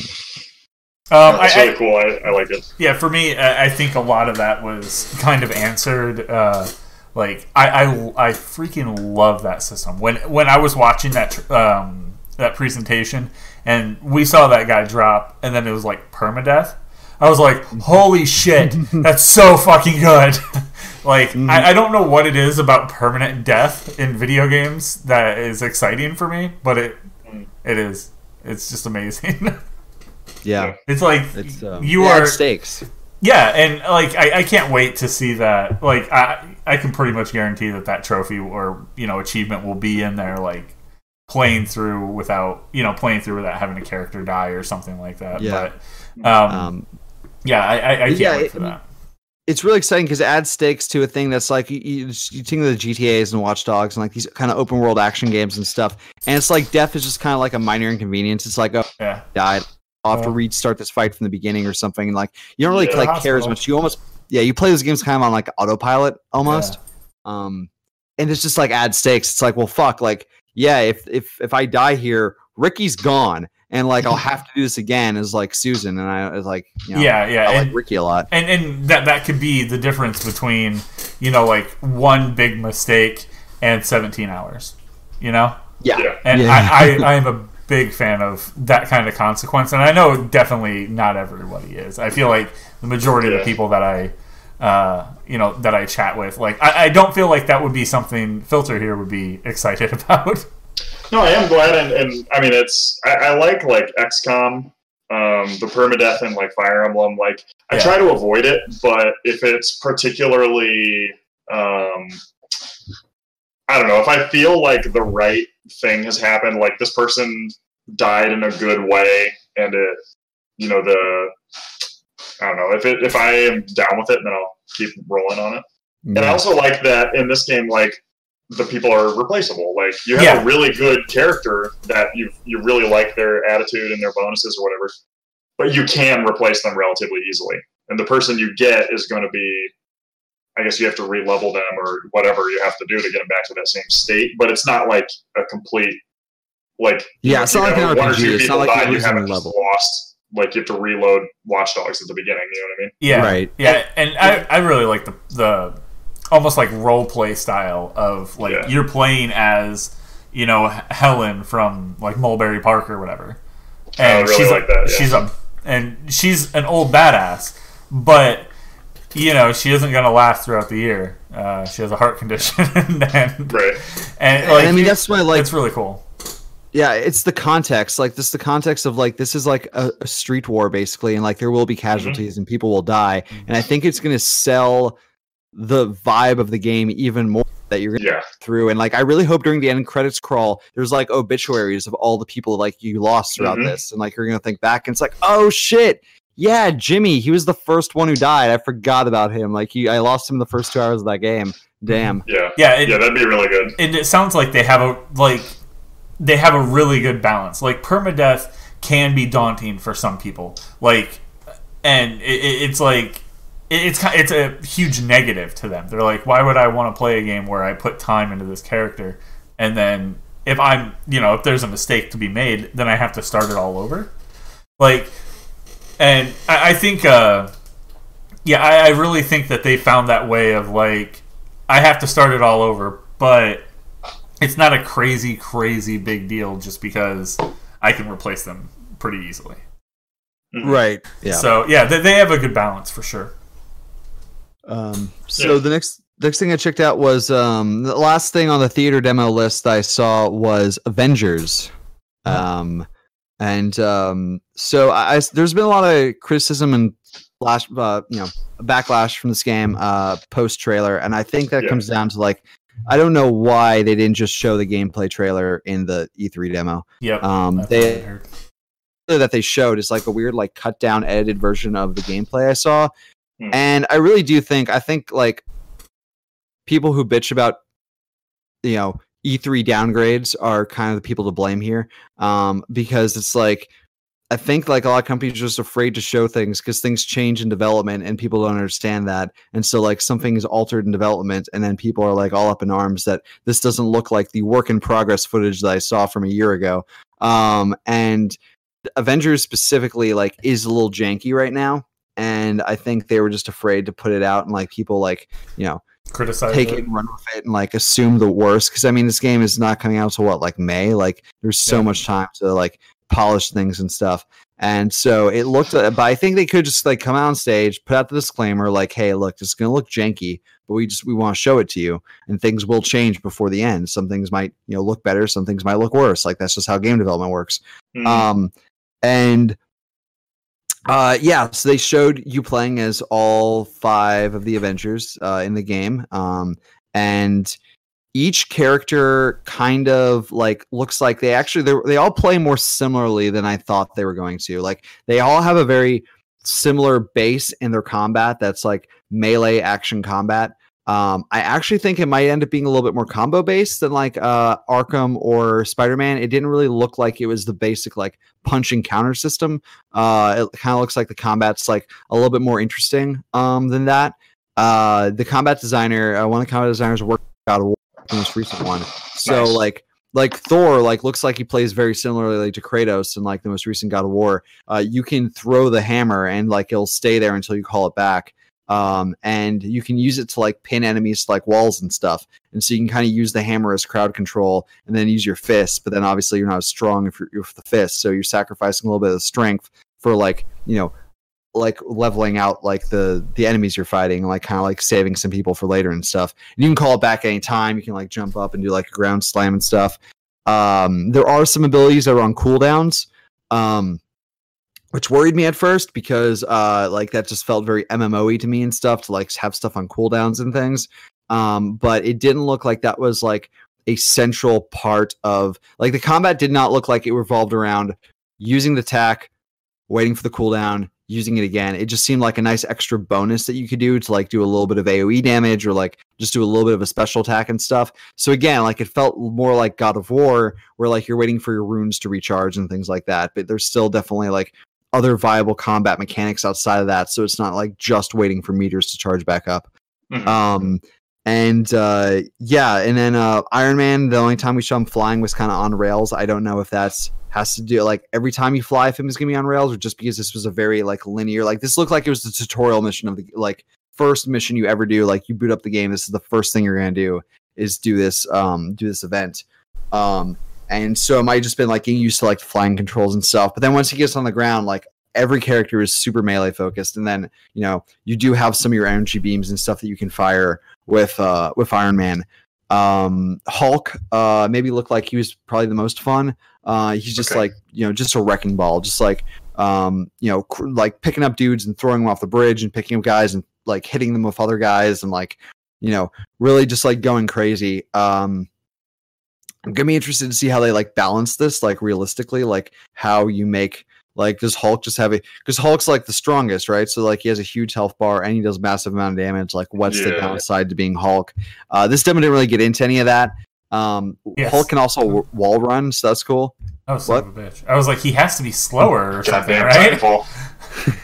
No, he didn't seem slower to me. He's just wall running and like ping and coming down I was just like, well, he has to be slower, right? And that was at the same time you were saying, well, and he was wall running, and I was like, son of a bitch.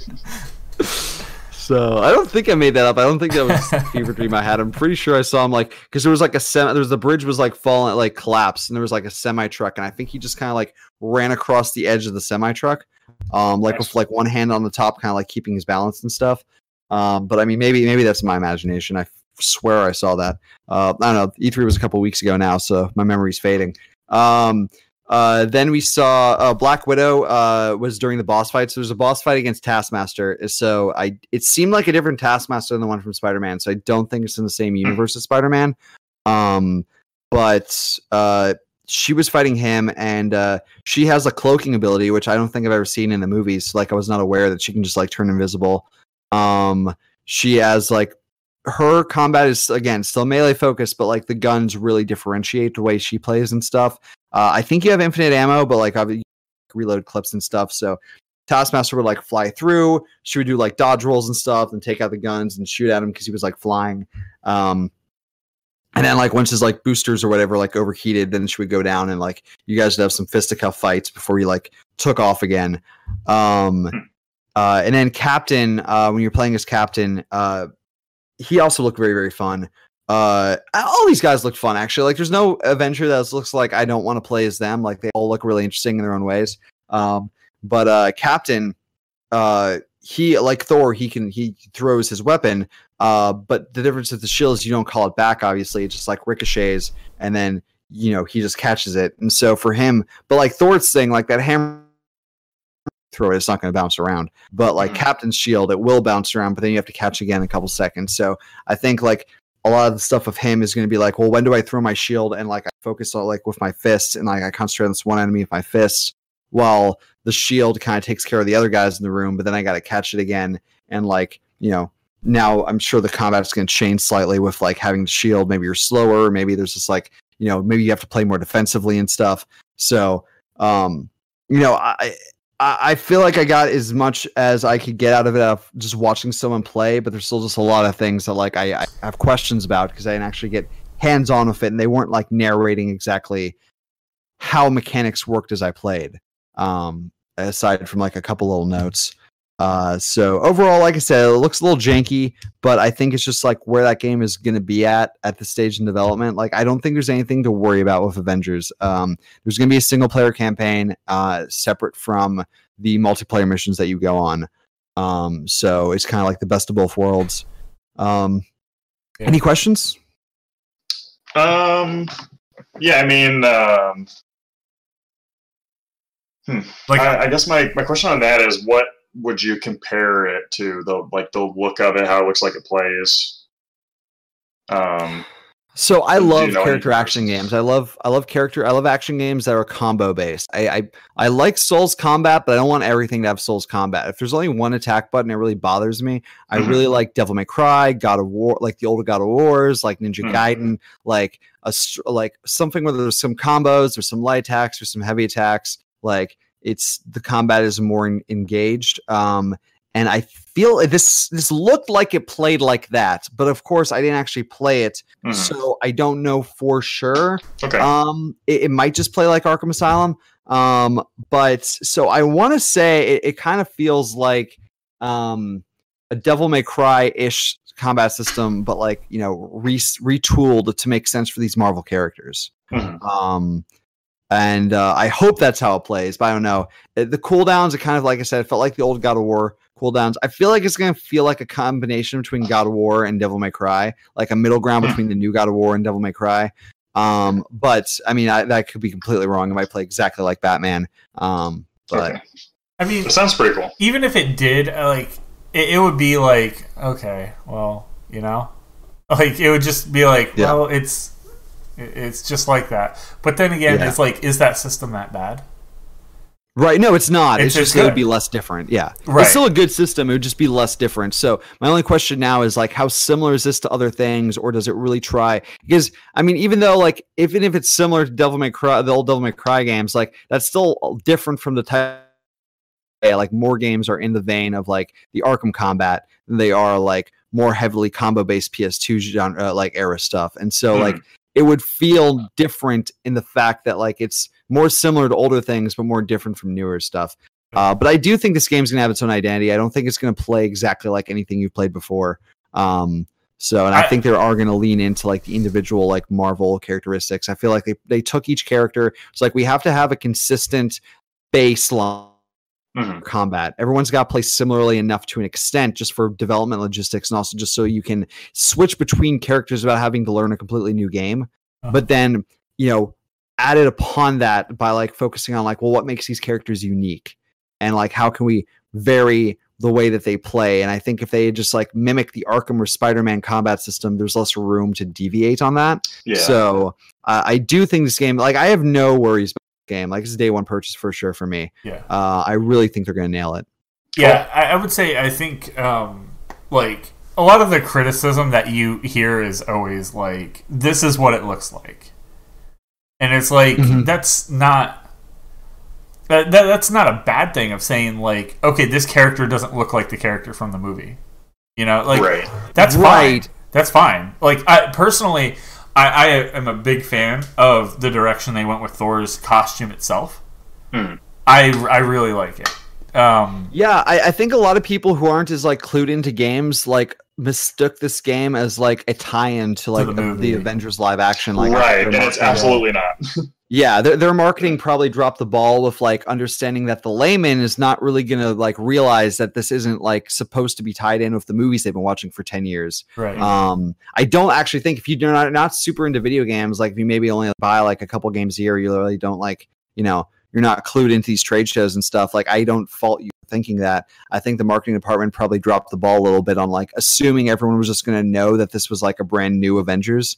And I think it's just an adjustment phase. I don't have any issue with the way any one of these Avengers look and sound. It's just, I've been hearing the same noises and seeing the same faces for 10 years. So like, it's just like, there's some gears that have to turn to like, accept this new reality that we're going to be playing into. So. Yeah. Sure. And I think for me, the biggest drawback is, like, I don't know if there is a character in this list. Like, if I had to pick one of the characters, I don't know who I would pick because I'm not a massive fan of like any of them. Like, I like them all well enough, but yeah, I don't identify with any of them. Right, I'm kind of saying, but I'm probably going to end up picking just the one that I like playing as the most. Like, I'll probably just play as all of them and figure out, like, which one I really enjoy playing as the most. I mean, Thor is my favorite of the Avengers, so I'm going to try him first, but I could absolutely see my favorite being someone who, like, I'm not, I'm not the biggest Hulk fan. I've never read, like, a Hulk comic or anything, but, like, maybe he's just ends up being, like, the one I like playing as the most. So I kind of, like, I'm more excited for it because I like don't have a knock out of the park favorite going into it. You know what I mean? Sure. Yeah. You're going in open. Yeah. Yeah. That's that definitely has a really good like that could be definitely a good thing rather than going in and being like I know when like I can play as like the X-Men in Ultimate Alliance. I know that's exactly like they're gonna one of them is gonna end up being my favorite character. Right, it's Wolverine. I don't care about the other characters. I'm only playing. Yeah, but like with this game, like I don't even Avenger wise, like I would probably go, like if I had to pick like someone who was part of the Avengers to play as, that would probably be my favorite. It would still be in it, like someone from X-Men. It would still be like Scarlet Witch. Yeah. But as far as like if like Iron Man could definitely be the character I like to play as if I can fly around like that. But we don't have all the details, so I can't really say like what character I'm excited for. But I am excited for the game for sure. Right. Yeah, it's and I'm fantastic looking. Like this is kind of like the opposite of like where I'm at with Watch Dogs Legion. Because Watch Dogs Legion, like, give me that game right now to know everything else I want to know. I'm happy to like learn in game. And like Avengers, it's like because both these games I'm buying. Like I'm buying Legion, I'm buying Avengers. But like Avengers, it's like I don't know as much, but I'm so excited for that marketing campaign. Like I'm so excited to see the next time we see this game. Like I'm all ears. Yeah, like, I wonder what they learned from this. Like obviously people like it can't just be us three sitting here going, well, they obviously didn't talk about it and it not being the same thing as this 10-year like movie, right? Like, yeah, so like I wonder if they learned something from that and they're already like working that into like their marketing somewhere. Yeah, I'm sure they are. We'll probably get like character trailers, like individual character trailers that like give us the background of like this Tony Stark and this Bruce Banner and stuff. But like, yeah, I'm just like the next time this shows up at an event, whether that's a PSX or a State of Play or just like its own like kind of like event down the road. Like I'm so excited for the next press conference that this appears in, where I can learn more about this. Where it's like Watch Dogs Legion doesn't need to show me another trailer again until the game comes out. Exactly. But so those were all the things I got to see theater demos for. Then I got to play a bunch of games. I'm going to give a couple of real quick impressions because I just don't have much to say about any of them. Man of Medan I got to play, but I was playing this for a shirt, and then like once I finished the demo, they were out of shirts, so I just got a pin. Not that I'm like not interested in this game. Like again, Man of Medan, day one purchase.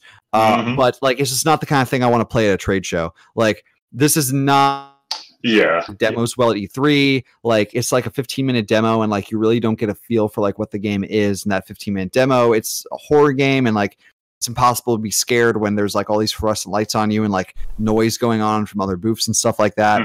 This is not a place that you get immersed in. So I mean, there's nothing like this game is Until Dawn, but like but different. It's just like it's about a different thing. It's about different characters, but like it's exactly like Until Dawn mechanically. And so if you're into Until Dawn, you're into Man of Medan. If you're not into Until Dawn, like this is not going to change your mind. So like, there's really not much else for me to say about it. So yeah, I mean, like I feel like us as just a group, we're definitely down with this. So yeah, we're all fans. Yeah, we're all big fans. So. Super excited. Yeah. The biggest question I have about it, because I think these are going to be shorter, like Until Dawn was like 12 hours or whatever. And this is probably going to be like more in like the 6-hour range. Yeah. And so I wonder if it being shorter is better for it or if it's worse for it, because like there's pros and cons, right? So the pro of it being longer is you have longer for these characters to get attached to them, and like, the story builds for a longer time. If it's shorter, like, you don't have as much time to really get into each of these characters, and like maybe don't care as much if they die and stuff.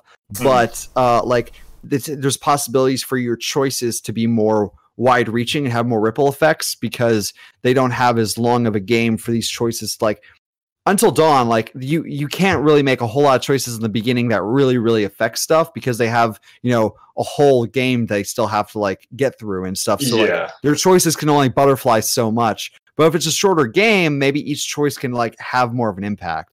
Yeah. So that's awesome. I'm curious. Yeah. I got to play Borderlands 3. So I'm not a huge Borderlands fan. Nothing against it. It's just like not really my type of deal. But I played this because they had great like swag to give out. Like they gave me a mask and like a bag full of like posters and like other goodies and stuff. So a lot of stuff I choose to play at E3. It's 50% what I'm interested in and 50% like what are you giving me for seeing this. Like Watch Dogs Legion gave me like one of their pig masks, and so like that's pretty cool. That's cool. Nice. So what I will say about Borderlands 3 though is it mechanically it's solid. It's just like a fun shooter. Like the shooting mechanics in this game are just like well built. It feels good to fire a gun. But the biggest takeaway from this game is how beautiful it is. This game is gorgeous looking. And I mean that their cell shaded style always looked good, but like just next gen really bumped up just like the quality of those textures and stuff. And also shout out to the Borderlands booth for like understanding like the scenario in which I'm experiencing this game. Like all E3 booths you're standing, which sucks, like except Iceborne, they actually like provide people stools, which like yes, good, like make me comfortable while I'm experiencing your game for the first time. Every other booth makes you stand, which is already annoying. But since you're standing, you're like 2, maybe 3 feet away from the TV that you're playing this on. And for whatever reason, every single like presenter wants to bring these big old like 32-inch TVs, have you stand 2 feet away from them, and I swear they're not super great quality TVs. Like Square Enix is especially bad at this. Their TVs suck. And so like the first time I'm seeing these games I'm super excited for, like Kingdom Hearts and Final Fantasy VII, I'm seeing like I can see the pixels in the TV. Like it's probably a 720p TV. Anti-aliasing is terrible. Like there's artifacting everywhere. Like it's not a good visual first impression of this game. That's so weird.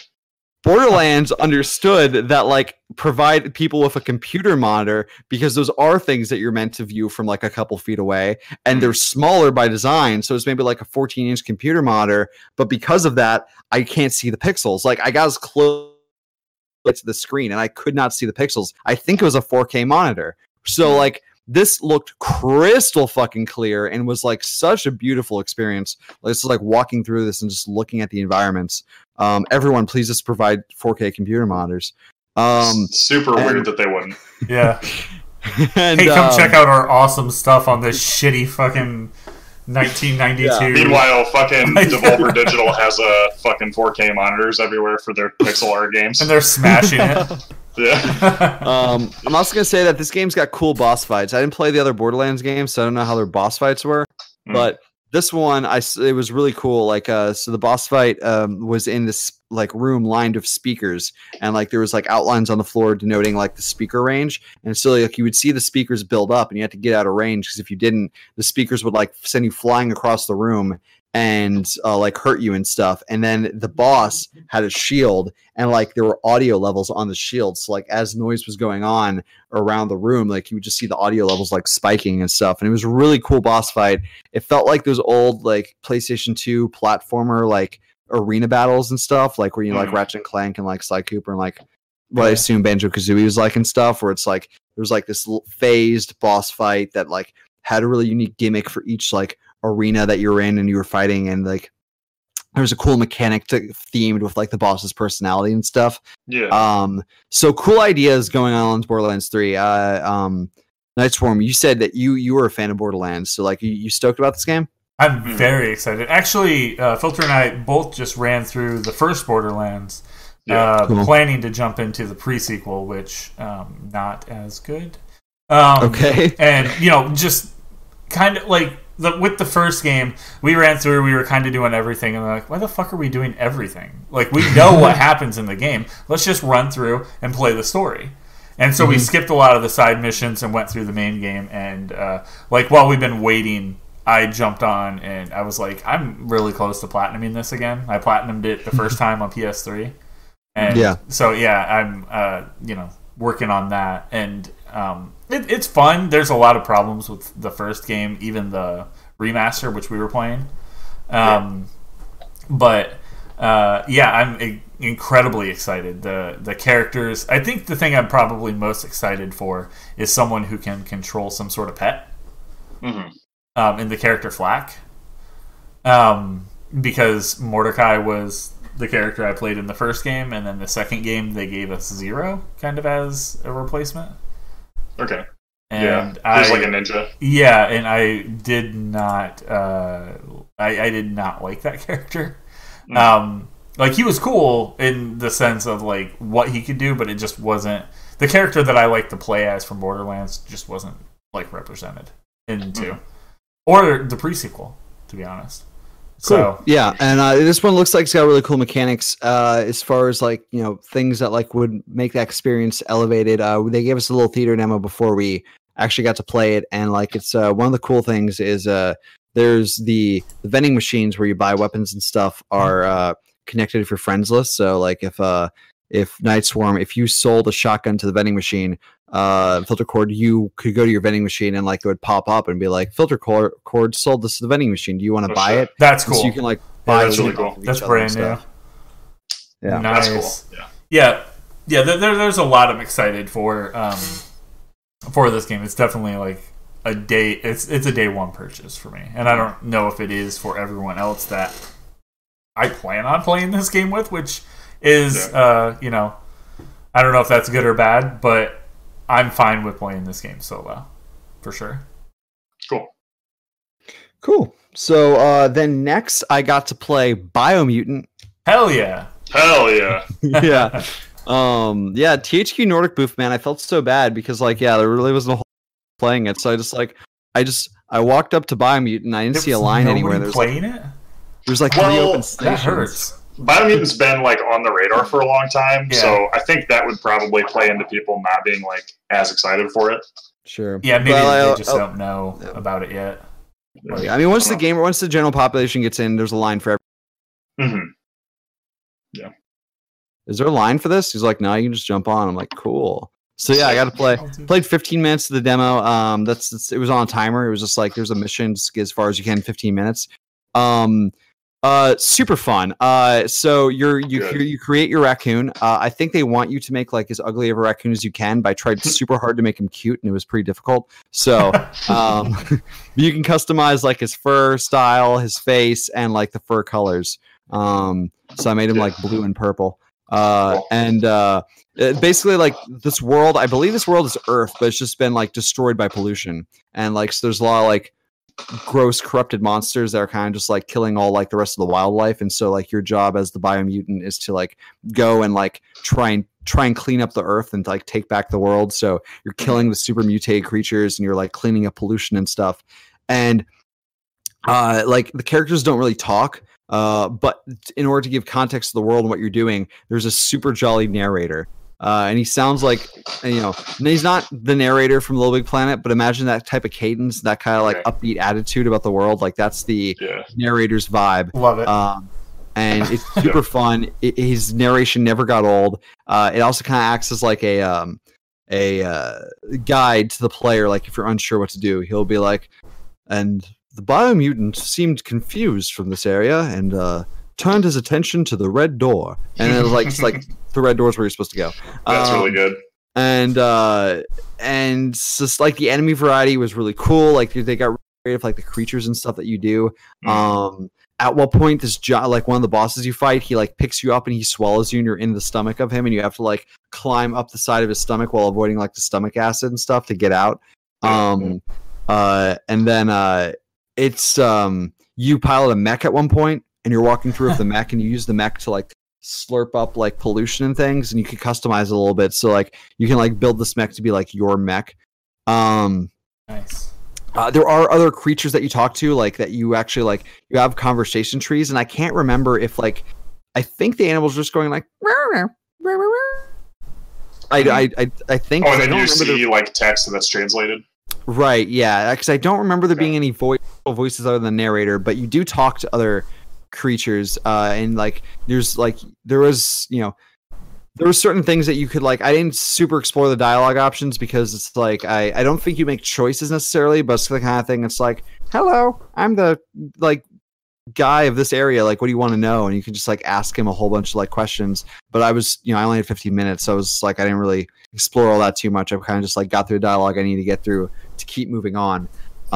You have a range attack, a range weapon, and a melee weapon, and it changes out and like upgrade them and stuff like that. You can make a mucus bubble that you can use to bounce around. So like he encases himself in this like ball of mucus, and then you can like bounce like great feats and distances, like and then you can also use your mucus bubble as kind of like a Katamari, and you can roll around and just like pick enemies up and stuff, and then when you do your next bounce, it'll like send them all flying out.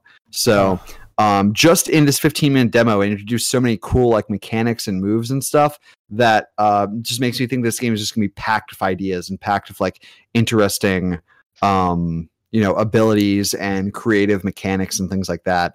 The combat itself wasn't super, like a lot of the variety in the combat comes from like when you dodge and when you attack and like, how to use your special abilities, but the combat itself was just the square button for melee attacks and like the triangle button for ranged attacks, and then just kind of like moving between those and dodging and using your other abilities and stuff kind of made up like the combat of the game. But it was super fun and engaging the whole time.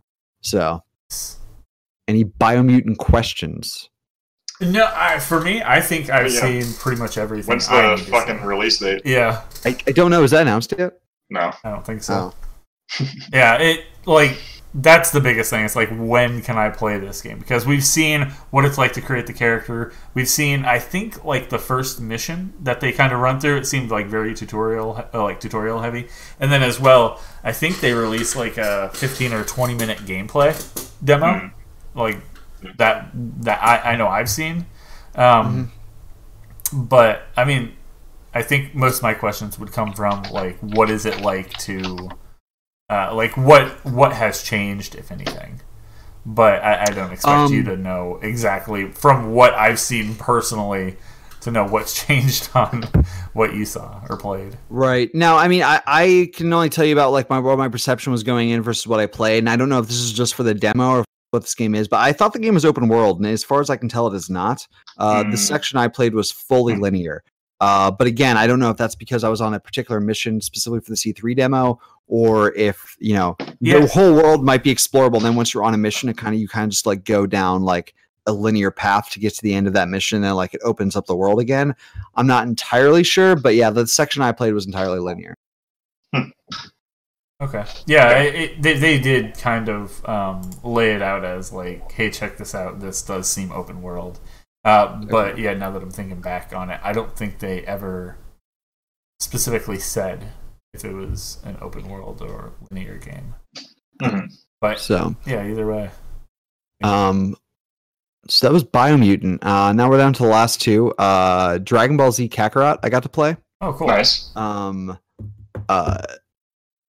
So are you guys big Dragon Ball Z fans? No. A little. But this looks super dope. Okay. I already have I'm a big Dragon Ball question, Z fan. but I'll let you go through and see what happens. Can I fuck Frieza? Probably not. He has a big question. So God damn it. I was super excited for this game going in, and it doesn't quite live up to my expectations.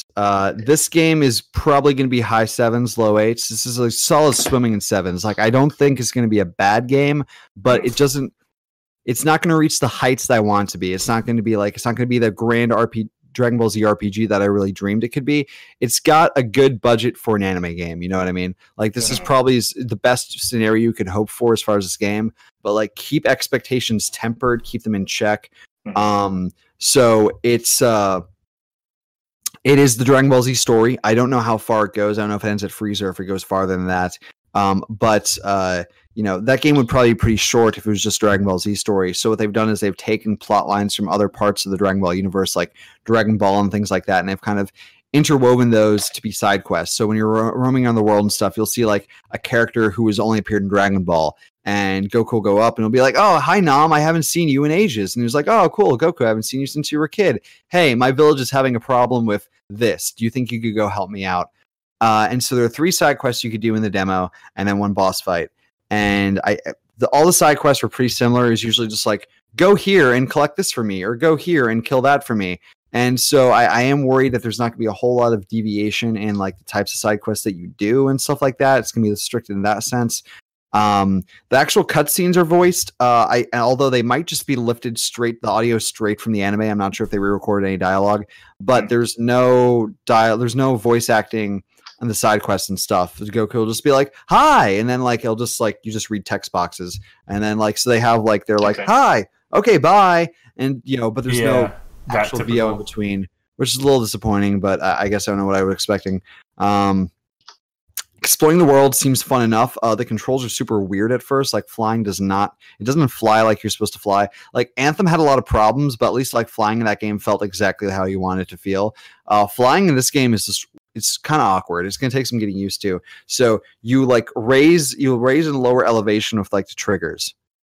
And so it takes a lot of getting used to. It's a little weird. I'm sure it will like become more natural over time, but I kind of wish it just all the movement was done with the analog sticks. There's the world was big enough, and there was definitely like things to see and do. How engaging that open world is going to be over time, I can't really comment on. The entire game is not open world.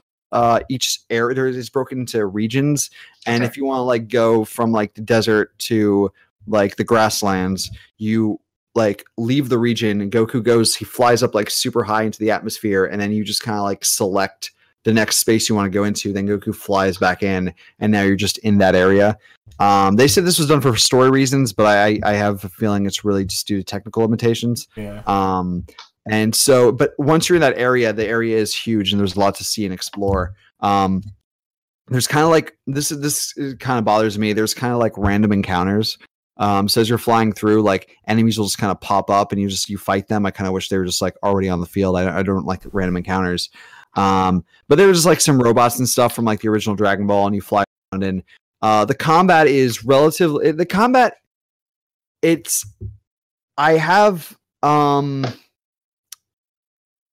I have some reservations about the combat.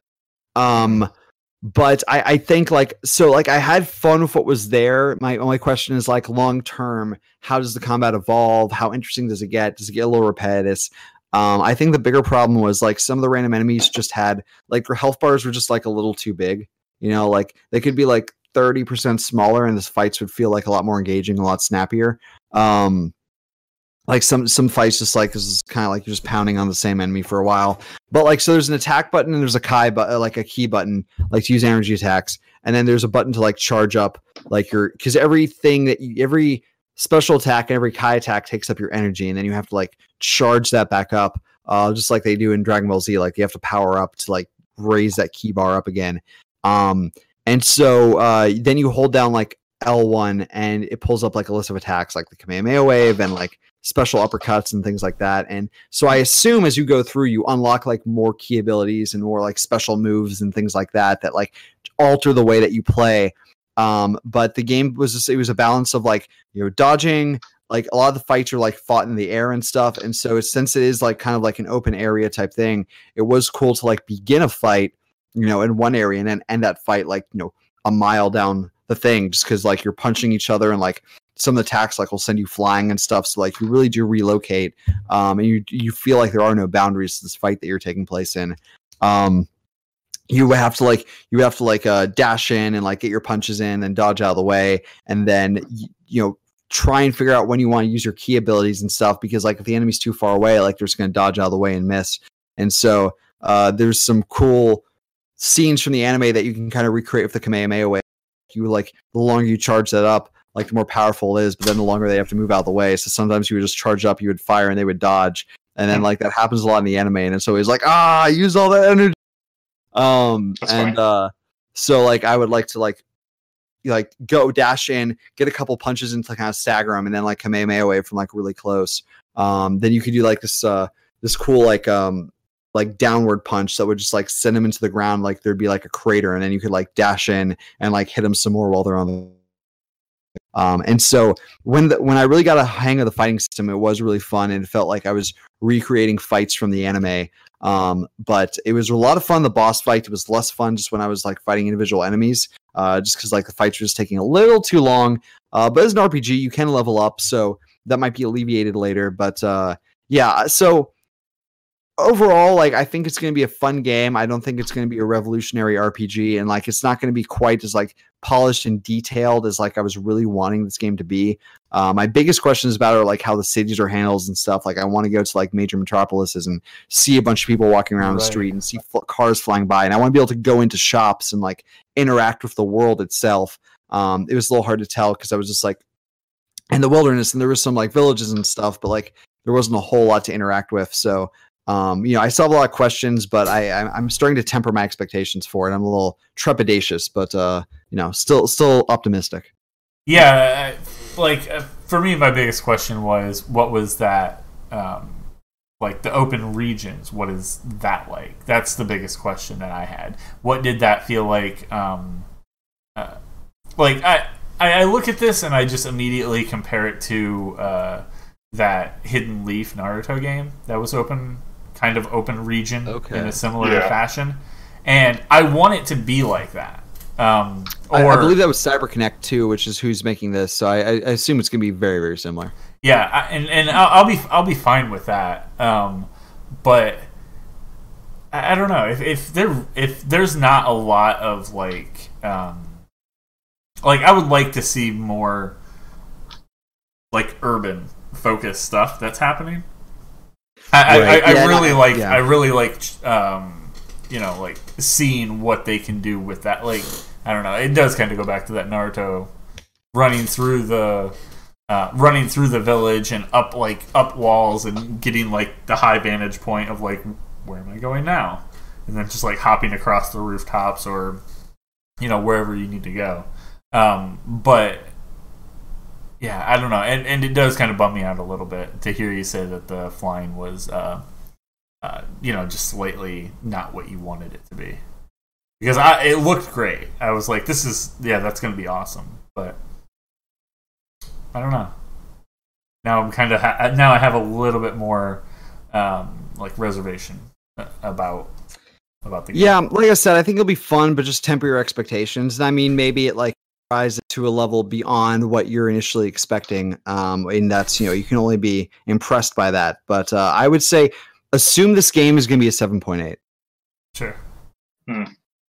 Yeah. Cool.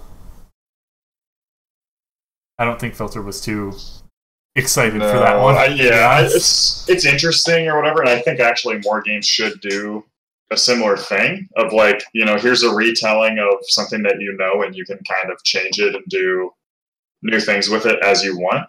But I don't know, this just isn't one that really captures me. Is the last thing you played that we're going to talk about here Luigi's Mansion? No.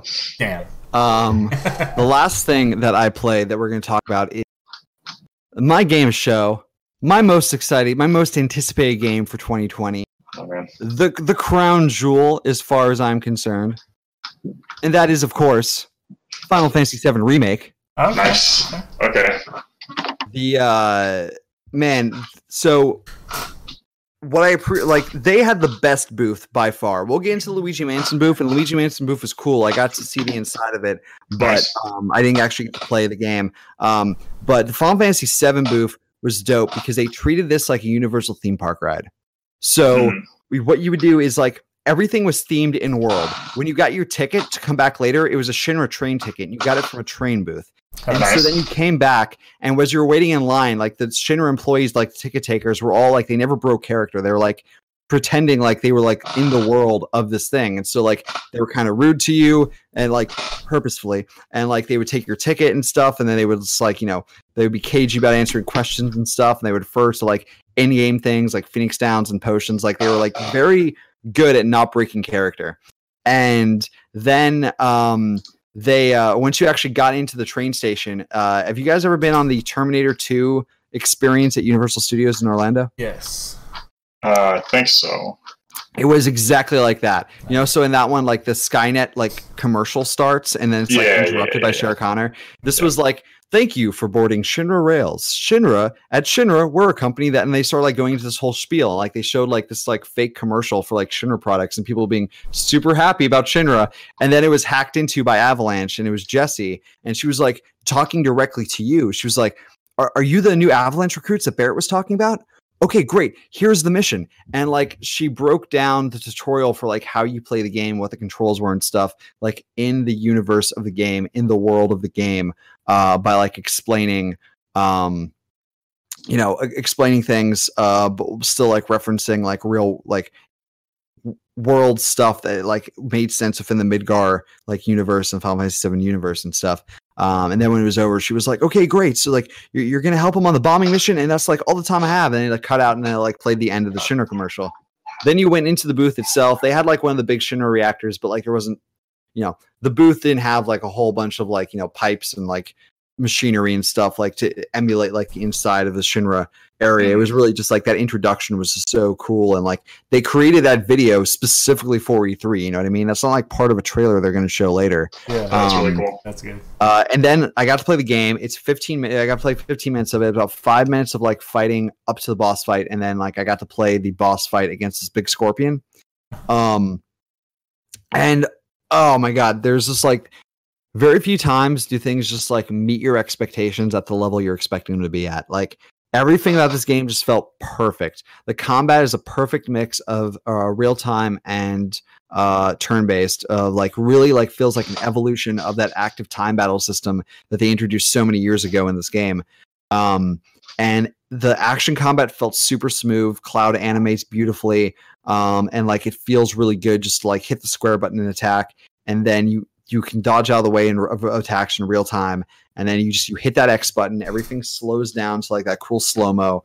You select your abilities. You can like queue up abilities for your allies, or you can switch directly to your allies. You can switch them anytime. You switch them in real time. And then like there is reasons to switch beyond just playing as other characters. So for example, like there'll be some enemies that are like up on like balconies and stuff, and like Cloud physically can't get to them. And so you switch to Barrett, and then you take out the guys that are like in the hard to reach places, because Barrett has a Gatling gun.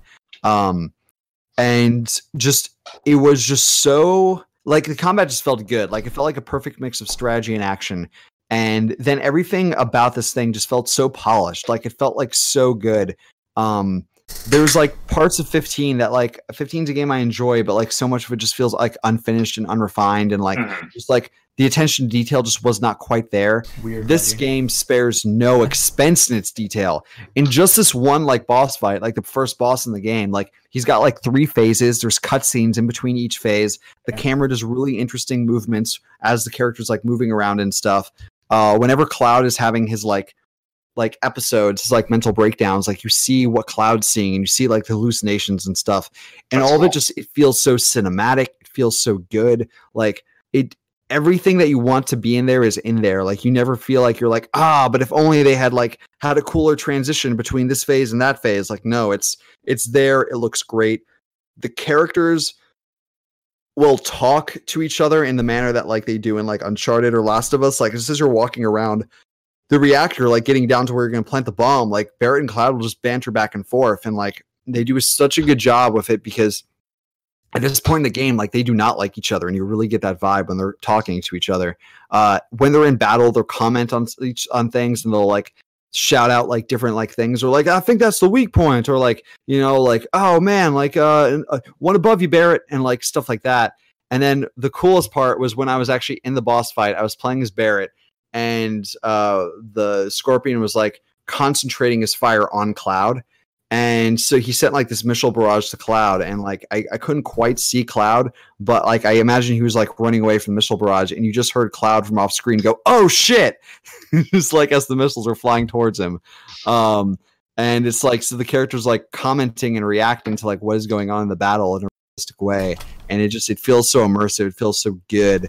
It feels like what you imagine that game to look like back in 1997. Like it is a perfect reimagining of what that game was, and just demo alone like justified to me why it's being broken up into parts, why Midgar is its own game, why this game, why a 5-hour section from the original game is now like a full-length 40-hour game on 2 discs, on 2 Blu-ray discs. Like that's crazy. And like just Massive. this 15 minute slice like justified it to me. If everything in this game is to the level of quality, to the level of polish, and to the level of detail as this 15-minute demo, like all of this makes sense now, and like I love it this way. So it was incredible. Game of show. I cannot wait to get my hands on it more. But yeah. You guys have any questions? Yeah, what's the like so this was a I guess a guided demo, or did you get to play? Oh, I got to play it, yeah. So it's like kind of like a I don't know, you're doing like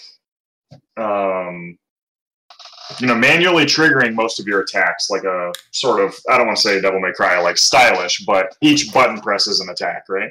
For the most part. So, sort of. So square is your regular, like your slash, like you swinging the sword, and for Barret, it's firing the gun. And then triangle is kind of like situational. Like sometimes it's like a different attack, but it's also like a form shift that kind of just like changes the way the character plays in general. Okay, kind of like Kingdom Hearts in that way.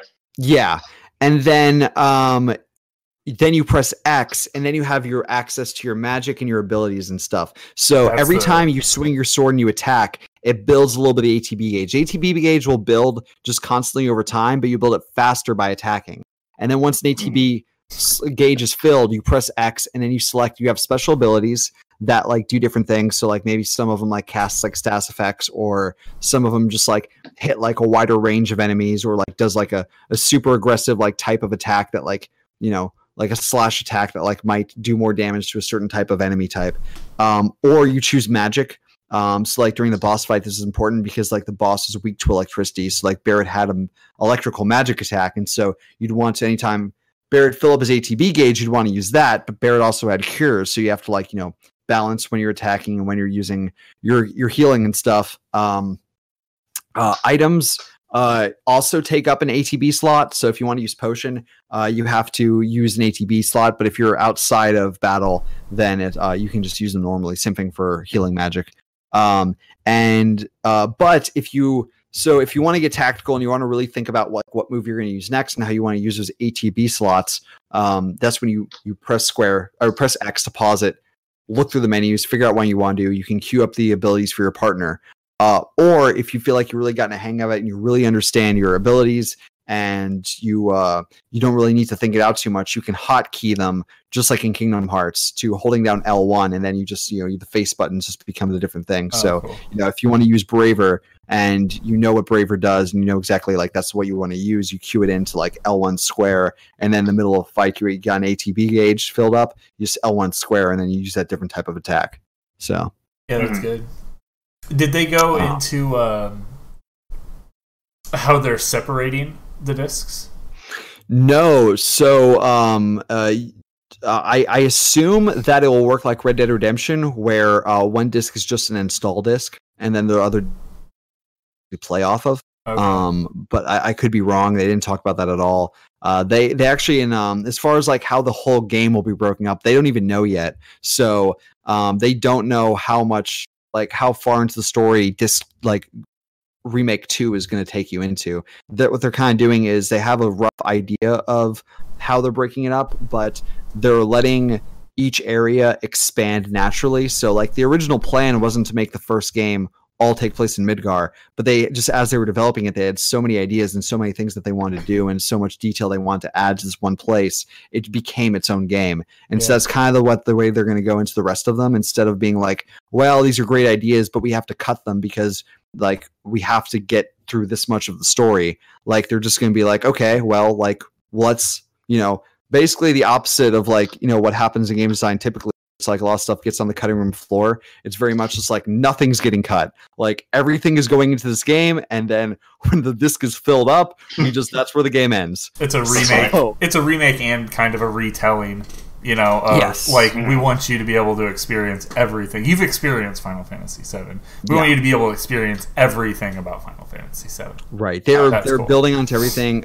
Parts of Midgar will be explored that were never explorable before. Like there's new side quests with like that expand on the Avalanche members, and like Jesse and Biggs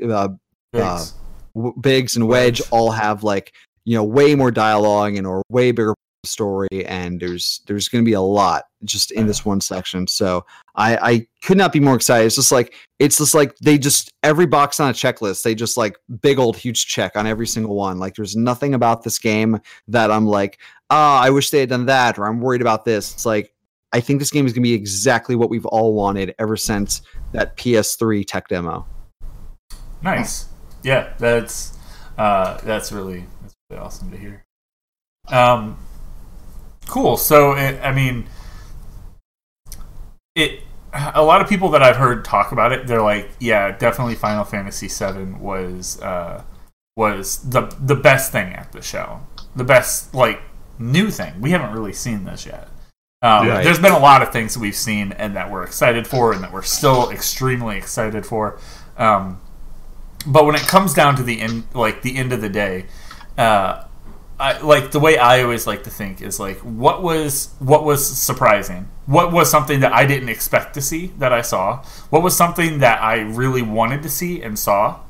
And then what was still there and was continuing to be amazing and saw. Yeah, I was not expecting to play Final Fantasy VII. Like before E3 started, I expected we'd see more from it, but I didn't expect to play it. So I mean, that was a surprise in itself. Sure. I didn't get to go on Luigi Mansion's. I didn't get to play Luigi's Mansion, but like they had probably the coolest booth as far as set design goes. I saw the inside of it, and it looks like the Haunted Mansion ride from Disney. Like there are like poltergeists floating everywhere. The whole place like looks like the inside, like the lobby of like an old abandoned hotel. There's clocks and like cool like set decoration that's just like really themes with the area. Like I said, like the poltergeist is like projection of the poltergeist is like floating around and stuff, look wonderful. There's a cool chandelier. All the people are dressed in like bellhop uniforms. So that was really cool set design. They also had that goo Ouija outside, right? Hell yeah. There was Series E3 as far as like show floor stuff. A lot of booths were like really toned back. Playing Final Fantasy 7 was a huge surprise.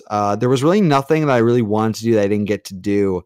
There's nothing else on the show floor that was like, I wish I had checked that out. I mean, I wish I would have played Luigi Mansion 3, but like I got to see the inside of the booth, and that's kind of what I cared about more. It was no, I have something that's like, I was not expecting this, and it's super cool. So the Fortnite booth.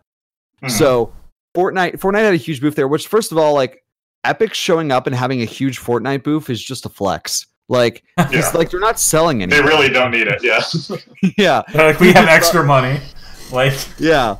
Like, they're just showing up to stunt on people, and it's really funny. But it's great because since like their game is free to play and you just go home and play it right there, they didn't make their whole booth about playing the game. They instead used a lot of their booth just as like, they had like the battle bus, and it was like decked out with like cool neon stuff. They had popcorn machines just giving out free popcorn. Oh yeah. Did they have a mechanical llama? Sort of. They had that last year. Okay. This year they did something arguably cooler. So they had this giant inflatable like octagonal platform with like 8 different like pedestals and a rotating like foamed beam that would like rotate around, and you had to jump over it. You had to jump over one side and duck under the other side. And if you fell down 3 times, like, you were out. And so they would get a bunch of people to go, and then they would start the thing, and you would jump over the thing, and it was so fun. It was cool. There was a lot of cool like physical stuff this year. Like Mario and Sonic at the Olympic Games had a rock wall you could climb. Cool. Fortnite had this like spinning like jumpy thing. And it was so fun to do, and it just like, it really helps break up like standing in line and walking around and stuff. And like all the physical attractions didn't have huge lines because a lot of people like weren't there to do physical things. So you could easily get into this and like experience this, and you do it a couple times if you wanted to. And it was a lot of fun. It was really hard to actually like stand up because the whole thing is just inflatable. So you get down the platform, and the platform like wiggles and stuff, so it could push you off balance. Yeah, standing on a bunch of pillows or something, right? Yeah.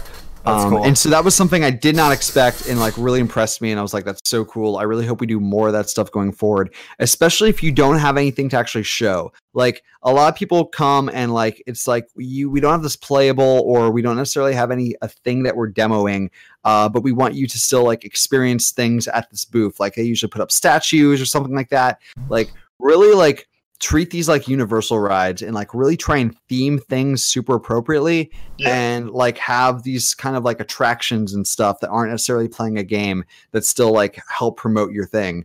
Because like the Fortnite booth I've been telling everyone about, it's not even a game. They weren't selling me a product, and it's not like a game I'm going to check out, but it's like still good press for Fortnite. You know what I mean? Yeah. So that was cool. And I can tell you this. So there's, as far as like, I guess we'll transition to kind of like the booth themselves.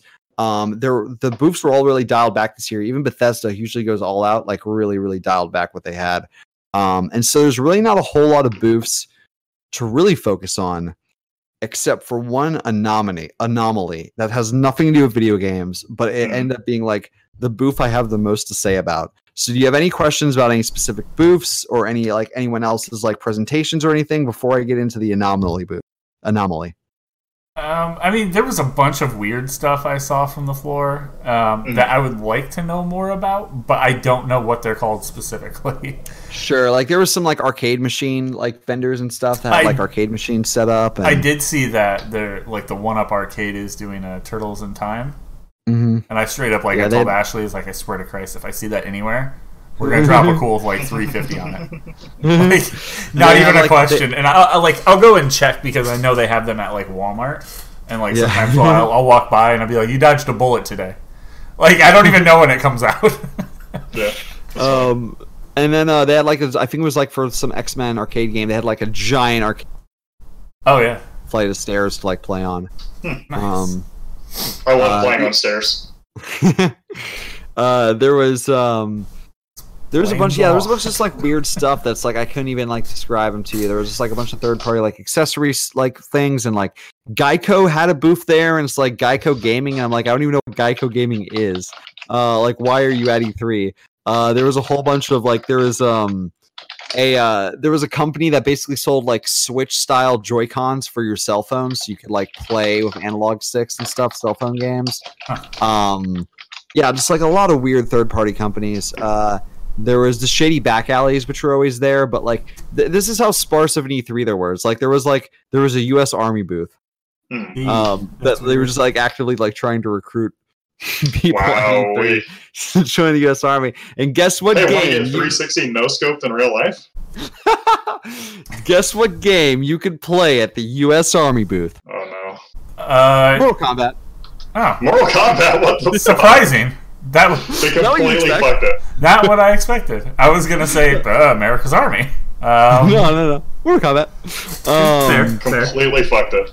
There was one game. Oh my god! There was one game it was so funny because I was walking around with one of my friends and it was Rocket League, but without cars. Rollerblades. So it's soccer. No, like you're just running around, but like it's soccer just with a giant ball because the ball is still huge and like it looked exactly like Rocket League. Like that's the environments, like the orange and blue goals, everything, but just replace cars with people running around. So it's soccer with like a giant ball. Can you imagine working that booth? Someone's like, so you're telling me it's just Rocket League with just people? They're like, no, it's completely different. And then they explain it, and it's just Rocket League with people. And you're just like, like I said before. So it's soccer. No, the ball's huge, so it's not soccer. All right, just give me a shirt. I want to get the fuck out of here. There was some haptic feedback VR jackets. So like I got to play a couple VR games where I had like a haptic jacket on, and like I got to play like a rhythm game that was really fun. Like it vibrated to the beat of the game, and I got to play a first-person shooter, and like it vibrated depending on like where you got hit. So those are really cool. That's pretty cool. And then let's get into this Anomaly booth. Yeah, the Anomaly booth. Okay, so are you guys familiar with Bang Energy? Yes. Yes. I've tried their energy drinks and I'm not a fan. I was going to say Bang Energy is when you're like really horny, right? Yeah. Well, so Bang is what I thought was an energy drink. It's not an energy drink. And is it actually called Bang Energy? Because that's really misleading. Yeah, it just says Bang really big on the outside. I thought it was getting something different. Okay, Bang Energy has a booth. Bang Energy exclusively through like Instagram models. Like they're just like they get hot girls on Instagram to like post in bikinis if they can. And they did not change this marketing strategy for E3 whatsoever.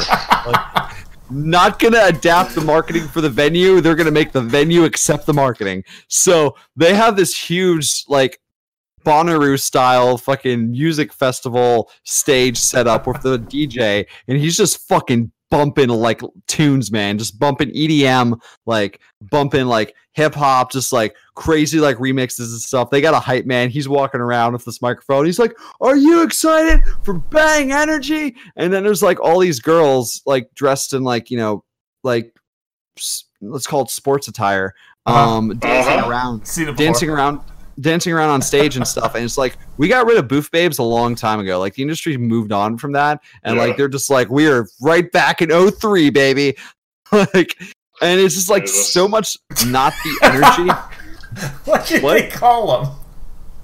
Oh god, like what could they call the like instead of what do you call them that are not booth babes? Bang babes, is that what they're called? Bang babes. We don't have them anymore though, you know what I mean? Like we use scantily clad women to sell video games anymore. We let games speak for themselves. But Bang Energy, they gotta keep on brand, man. They just gotta get a bunch of hot girls to wear little clothes and like try and like give you swag. And like it was just so off brand for like the vibe of E3 to have this fucking EDM booth in the corner. They're like right next to the fucking Lego booth. Just like with girls dancing on stage and throwing out like shirts and hats and stuff. And then like it was so weird because there was like 5 people like gathered around at any given time. People were just like really like, I don't know what this is. I feel pervy standing here. I think I was gonna keep walking. And so they were also giving out cans of Bang Energy. And so I took one and like I was looking at the label and stuff, and I think a lot of people took these expecting them to be like a Red Bull or a Monster Energy or something of that nature. Right. And they're just like, oh, cool, I'm tired of E3. Let me take this energy drink and like pick up a little bit. No, that is not. Bang Energy is a pre-workout. It says on the top in big letters, extra creatine. Oh, no. It's like, do you guys know what creatine is? It's like a grainy. It's like protein powder, right?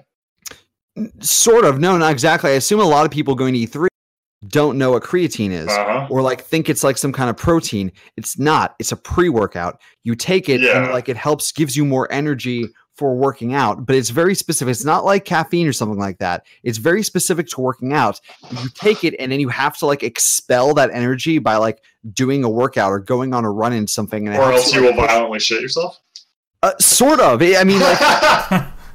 E3 just got cool. If you don't expel that energy, it feels like there's bugs crawling underneath your skin. It makes you incredibly jittery. Oh my God. Like you're just so like, it's cocaine. Like, yes, it feels like it feels like what I have read about what happens if you like do crack or some shit, and there's just like the come down from it, where like there's like bugs crawling off your skin. You're super jittery. You're shivering. Like you're like really like antsy, like trying to shake off this feeling.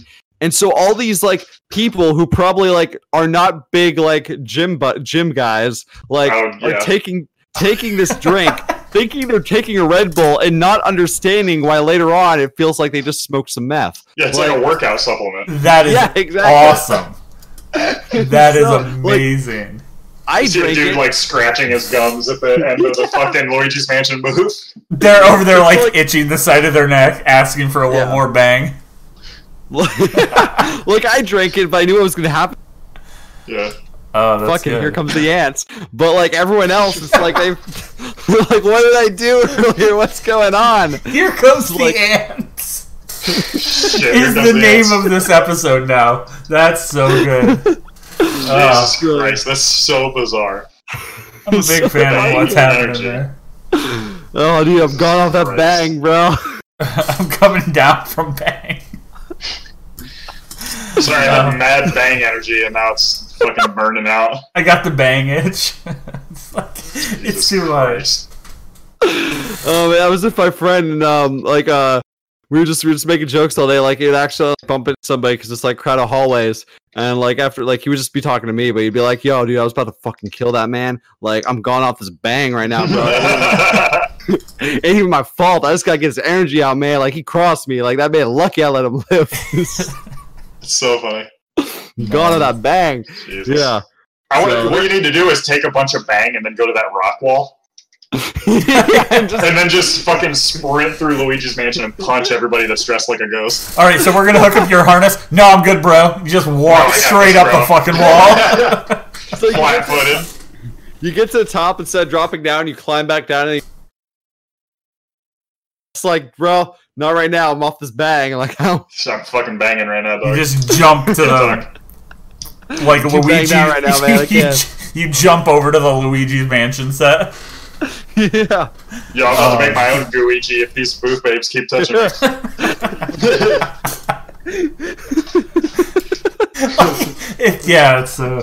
That's real good. It's so weird. God damn. I wish they were handing out like I wish more people would go to like weird supplements that are not fitting in here. Like, 2 things that just don't fit in at all. Yeah, like just like start handing out like I want to say like natural male herbal enhancements, but like that probably is needed. Like balding, like anti-balding cream, that probably is needed. I thought you were gonna go the route of like, here, have a frisbee. Do you have a moment to talk about home insurance? Like home insurance. Yeah, I put a fucking State Farm booth at the end. Yeah. Like Trojan Condoms has a booth, and it's like the Trojan man walking around just like unneeded. Sir, this whole building is essentially a giant condom for all of us. He's flying around the booth on like a wire, like just raining rubbers down on people. You're gonna need this later. Right over the bang booth. That makes sense. Yeah, and then you wear it to go over to like buy food, so you just have like 5 condoms, one on each of your fingers. Yeah. Unfortunately, these were the lubed up ones, so it's gonna be kind of slippery to hang on to this fucking. They taste like strawberries, so it's fine. Burger. Yeah. I like if E3's toned down again next year, if more companies leave, I like this idea of just like random companies like insurance or like, well, fuck it, let's get like we can get a booth for like it's like quarter of the price what we normally pay for a weekend if we just have a bunch of nerd ass gamers in here. Yeah. Let's just get Army Hammer in there, hawking some baking soda. Sure. Yeah, sure. Yeah. Yeah. So I like it. Cool. You can play Mortal Kombat there. Yeah, like what is it, Maytag that does the fucking like washing machine, like clothes washers and stuff. Yeah. Like washers and dryers. It's like, hey, you look like you haven't done your laundry in a few months. Half of it's just the Best Buy. Man, this is a Best Buy. Yeah. What kind of game are you guys selling? Oh, whatever, TVs, microwaves. It doesn't matter. You can play Skyrim on all of them. Yeah, that's true. The touchscreen Samsung fridges with Skyrim on them. Yeah. Oh man. Jesus Christ. Tesla's That's pretty cool though. Next year. Yep. WC3. Yeah, so cool. I mean, I've definitely heard from like industry people that they see like they were like, yeah, the actual show floor was like really, really small. They could see more people doing like digital like press events. Yeah, kind of like Nintendo and Nintendo and Devolver do. I hope not. Yeah, I mean, it's probably just because Sony didn't really have anything to show off that they pulled out, right? Because I mean, it is a big expense. Right. I don't know. I mean, it's really hard to argue. Like, what kind of extra sales do you get by having a cool presence on the stage floor? Any? Yeah. I mean, it's hard to say. Like, marketing is really tough. Like, it's really hard to measure marketing like that. Yeah, I do wonder that. I do wonder how much in sales and stuff. But I mean, I think just they're like where they're at in their cycles right now. They could show up and they could show you Ghost of Tsushima, Last of Us Part 2, and Death Stranding again, and like everyone would bitch. Or we can just like skip this year. Just chill out. Yeah. Just take a down year. We're gonna see something from them at what they usually do something for Paris Games Week. Yeah, they usually do something. End of the year. I definitely expect there will be a Paris Games Week or Gamescom press conference because I think they're going to want to do a showing for Ghost of Tsushima where they release the release date. And I think they're going to have, I think Rocksteady's next games is probably going to be presented at their press event.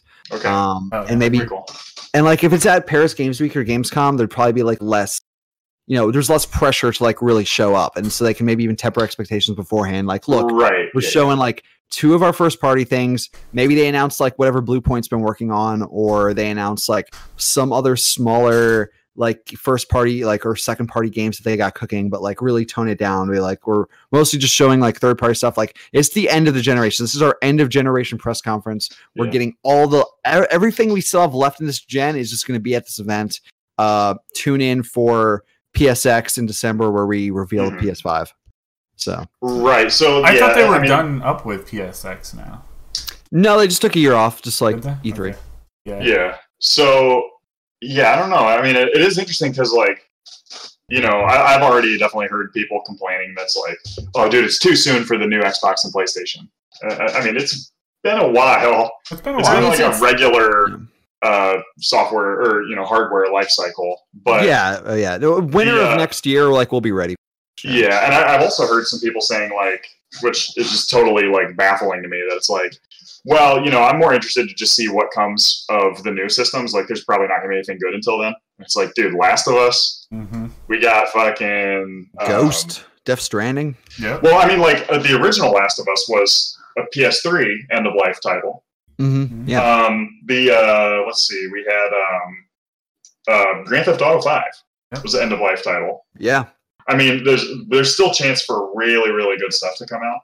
And like I said, the first half of next year is the best. Be ported to the next generation pretty quickly, or playable pretty quickly. Oh, yeah. Right. So I'm actually hoping for backwards. Yeah. Right. I'm hoping we don't get a whole lot of like ports and remasters and stuff. Like just just let me pop. I mean, don't ask me to buy God of War again. Just let me. That's a great way to make money at this point.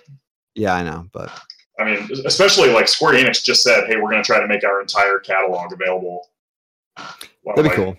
That'd be cool. I mean, there's games that they have that haven't been years and years and years. Like, I mean, when I buy what the remake or the remaster of 8 was huge because they haven't touched Final Fantasy 8 in a long time. So yeah, they like lost the code or something. There's like a reason why that one took a while. Yeah, they used to, when you hit gold, they used to just throw the master away. Right. Yeah, because like pull the games out. Yeah, like why are we gonna need this for later? You guys are like we gotta make hard drive space. Like I don't know, just delete Final Fantasy VIII. Like we finished that like 6 months ago. Just delete Final Fantasy VIII. Just delete this game we've been working on for fucking 4 years. It's already printed on disc, so I don't know why we need to keep this. Yeah. Jesus Christ. Bold. Their hard drive space is running out. Delete the 1.5 gigs that Final Fantasy 8 takes up. That'll free up space for days. That's funny. Wow. So I do question, of course, what will next year be like? Mm-hmm. Oh, dude, next year's gonna be huge. That's next gen E3, man. We're talking all the launch titles where we're getting hands on with those consoles. Like, it's gonna be next year's E3 is gonna probably be the biggest one in years. But I mean, I do see like next year's definitely going to be a turning point. But E3 has kind of steadily been getting smaller, I think. And we had like almost all of the press events. So Microsoft did really well, I think. Ubisoft did pretty decent, just considering what they're working with. Otherwise, Nintendo did great. A lot of other people just called their E3 off. So Sony, EA, Square's was pretty okay. I like the way it was. I like the way it was presented. But there was a lot of like people that went out of their way to have a show that was really phoned in. Like Bethesda's was so like they had a couple little like cool little sneak peeks of stuff, but no gameplay. And then a couple expansion announcements, and it's like, why do you guys have to have a show for this? Yeah, I mean, like a lot of people should have the Sony thing and just been like, we just got enough on the show this year. Yeah, but nothing crazy. We'll release a couple of videos of what we've got during that time, and we might have something on the floor, but that's it. Yeah, but I mean, Nintendo and Square Enix held the E3 on their backs. Like everyone else, like showed up and didn't even play the game. Well, I mean, Microsoft really killed it. I think Microsoft did a great job. But how were they on the floor? Their show was good. I don't know. They weren't on. They don't go to the floor. They have a separate event at Microsoft Theater. Which I will not wait in line. I will not wait a separate line to get into a different building. Like, sorry, Microsoft, I'm not checking it out. Like, you made it too hard for me to get over there. I tried, and like the line was like an hour to get in, and I'm an hour just to walk into a different building. Like, I agree with you. So how do they break down? I know there's obviously industry and then general. But where would something like if we went for media, where would that fall? Would that fall under industry? Your industry, yeah. Okay. So press, industry employees such as like designers, artists, producers, and stuff, and like preferred passes, which is like I don't know. Like I saw like Khaled, like the singer Khaled, like he was just chilling. I don't know if that's a singer. Oh, okay, yeah. I thought you were thinking DJ Khaled. No, I wish DJ Khaled, but yeah, no, Khaled. Yeah, Khaled's really good. Like Khaled was walking around, and like I'm sure like he just had like probably a preferred pass. Like you just get passes for depending on who you are. Yeah, he's like essentially an influencer. The one thing that bummed me out about not being there this year is Jack Black was wandering around there. Yep. And that would be amazing. Sorry, guys, no games this week. Yeah. Yeah, I feel like Jack Black's I think he's there every year. Yeah. Oh, really? Nice. So, yeah, he's got a show now. Yeah, he's got a show now. Oh, that's right. That's all. Oh, yeah, that's right. That's not video games, but right. He doesn't play games at all. Yeah, that's the whole joke. Yeah. Hilarious. It's real good. Yeah. He does play games, but they're not like he'll go to like an arcade. Yeah. Yeah, he'll be like, oh, there was an arcade. I went to go get my haircut, and there was an arcade across the street. So here we are for an hour. And he's always doing dumb shit, so that's fun. But yeah, I do have to actually get going, guys. Sure. Am I missing anything, or is the podcast wrapping up? No, we'll go ahead and wrap up. You can go ahead and break off. We appreciate you for hanging out, coming over, chatting with us about E3 2019. I had a great time. I'm really excited for the next. Me like. Because I had so much to get through. A lot of this was just me like talking to you, and then like a couple minutes of responses. Sure. Yeah. So I had a lot to say, and I knew we only had I only had until 11 o'clock West Coast time to get through it. So I just kind of want to try and steamroll through that. But next time I'm on, more excited just to have more like open dialogues like we kind of had in this last 30 minutes about just like game stuff in general. But I hope that your listeners learned something. I know there's been a lot of E3 coverage since the show happened, of course. So some of this might be redundant information, but hopefully there's like one or two cool things that like they didn't know about that I was able to enlighten them on. So I'm sure. But cool, yeah. Thanks for hanging out. You can always follow Drake on Twitter. Just if you're following us on Twitter, there's definitely a tweet or two out there with his information on it. And You can also follow me on Instagram at Drake Cummings. And then one other thing I'd like to plug, if that's all right with you guys. Yeah. Yes. I have been for the past maybe 6 months, maybe going on 8 now. I've been part of a collective of artists over here in Los Angeles called the People's Collective. So maybe a couple of years back, I had this own thing that I was doing called Dive. It was a YouTube channel and stuff that I was doing to kind of create like these game editorials and things. Mm-hmm. And it was more just like, I never really planned for that channel to go anywhere. It was just like, I wanted to like get these opinions out, and I kind of wanted to like use them as like, add them to my websites. Like, you know, potential people who are, when I'm applying a job, they can see what I think about like certain game design topics and stuff. And I kind of stopped doing that just because there was just like more practical uses of my time. And it was just me adding to this YouTube channel. And so like, never really gonna like grow super huge. Mm-hmm. But recently I found this other group of like-minded artists who want to like really create things and like really want to like, you know, do a whole bunch of stuff and take like some creativity into our own hands. And so we started working on some stuff, and we do some reviews and things like that. This is something that we did to, you know, kick it off, just because like those were easy to produce. So we reviewed like some TV shows and some movies, but we've really started to delve into our own original content. We did a 5-episode web series called just self-titled The People's Collective series that you guys can check out. Each episode's about 20 minutes, and it really escalates. Like each episode, we got better and better. If they only check out one episode, I recommend checking out episode 3. I think that actually is our like best episode, and then 4 and 5 are like a close second. You know, 1 is okay. It's the shortest one. It's like 12 minutes, kind of introduces you to the characters. Episode 2, the world expands a little bit. And then episode 3, we were like really hit the stride of the show. And it's a mockumentary series about living in Los Angeles and kind of like the things that we go through and stuff, and like the stuff we have to do to kind of like, you know, make it in this town. It's very much like a test season, and that we're going to start shopping around to maybe hopefully get picked up. And then we're going to do a season 2 eventually, even if we don't get picked up. So I recommend checking that out if you check nothing else on the channel out. We also do a podcast, the People's Collective podcast. You can find on Apple Podcasts, Podbean, and Spotify. Currently, those are the 3 platforms it's on. And it's just a general entertainment industry podcast where we don't talk about games specifically, but that is an element that we cover. Depending on if there's news, we kind of talk about like what we've been doing in the entertainment industry and like what we've been going through and the kind of projects we've been working on and like different things like that. It's all just about like working and living in Los Angeles in the entertainment industry. And then we also cover like entertainment news in general. So like this week, Double XL, which is a hip hop magazine, just released their freshman class list. And so we're going to be discussing that. Those are like the most like the up and coming hip hop artists that the magazine is focusing on for this year. But sometimes we talk about movies, like when James Gunn got rehired, like we discussed that, or like we talk about games, we talked about the loot box bill and things like that. So really overarching high concept industry stuff that I feel like anyone can jump into, understand, and hopefully enjoy, even if they're super ingratiated and like knowledgeable of that particular industry. So we release a episode every other Wednesday. We're about to be recording our I think 13th episode. So we've been doing it since the beginning of the year, and we've been going for a little bit. And check that podcast out.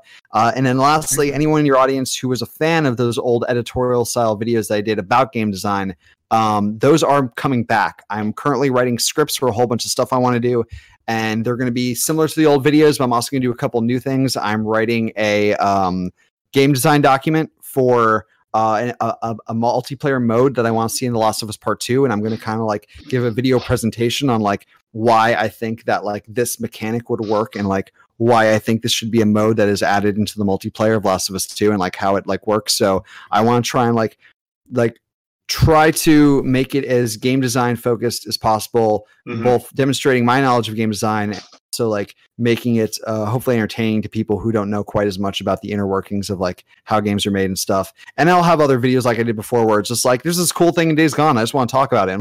It's a cool mechanic. And I'll also be doing some other videos at the desk in the same style, just about different things. I'm going to talk about the DCEU. I'm going to talk about what they should have done. I'm going to talk about like what where they can go from here, and like piecing together the original Zack Snyder vision. I'm going to do some theories I have on Titans, which is a show on DC Universe. So some, theory videos and stuff. So like, it's just gonna be a whole bunch of different things. Those are all in the works right now. But yeah, they can go check out that Instagram account, that YouTube channel, and hopefully there's something in there that they can enjoy. But if you do end up going there, comment to tell say that you came from Mammoth Gamescast, so we know we know how much run over we've had from that and stuff, and we can shout you guys out on the podcast and stuff for coming and supporting us. So appreciate it. Yeah. Cool, man. So again, yeah, thanks for hanging out. We hope to have you back here soon. Cool. Awesome, guys. Do I just hang up on Discord? Like, how do I? Sure. Yep. Okay. All right. Bye, guys. I'll talk to you real soon. Later. See ya. Cool. So yeah, like we said, there's a ton of ways that you can go, check out Drake and everything he's doing with People's Collective, game design, and more. Yeah, they have a lot going on. I've been trying to keep up on it. I can't follow everything, especially like 20-minute YouTube videos are killer. Yeah, you have to have a lot of time available for that. But I definitely have been keeping up on their podcast. I'm always monitoring on that. So cool. It's good stuff. So that's going to be our show this week. We didn't jump into any of the games coming out. As well, we didn't jump into the bit of news that we had. It's actually just going to be a rollover next week. We'll kind of wrap it all up. Might do a little bit of talk about, like last thoughts of things just for you and I next week for E3. Yeah. As well, the weekly news and the games that are coming out. So thank you guys for hanging out this week. If you get the chance, head over to facebook.com/Mammoth Games Inc. to check out all the top news and video game stuff over there. We appreciate all the likes, comments, and shares as well over on Twitter @Mammoth Games Inc. That's how you know when we go live and do stuff just like this. Again, thanks to Drake for joining us for our E3. And as always, thank you guys for hanging out. I am Nightswarm. And I'm Filtercord. Have a good one.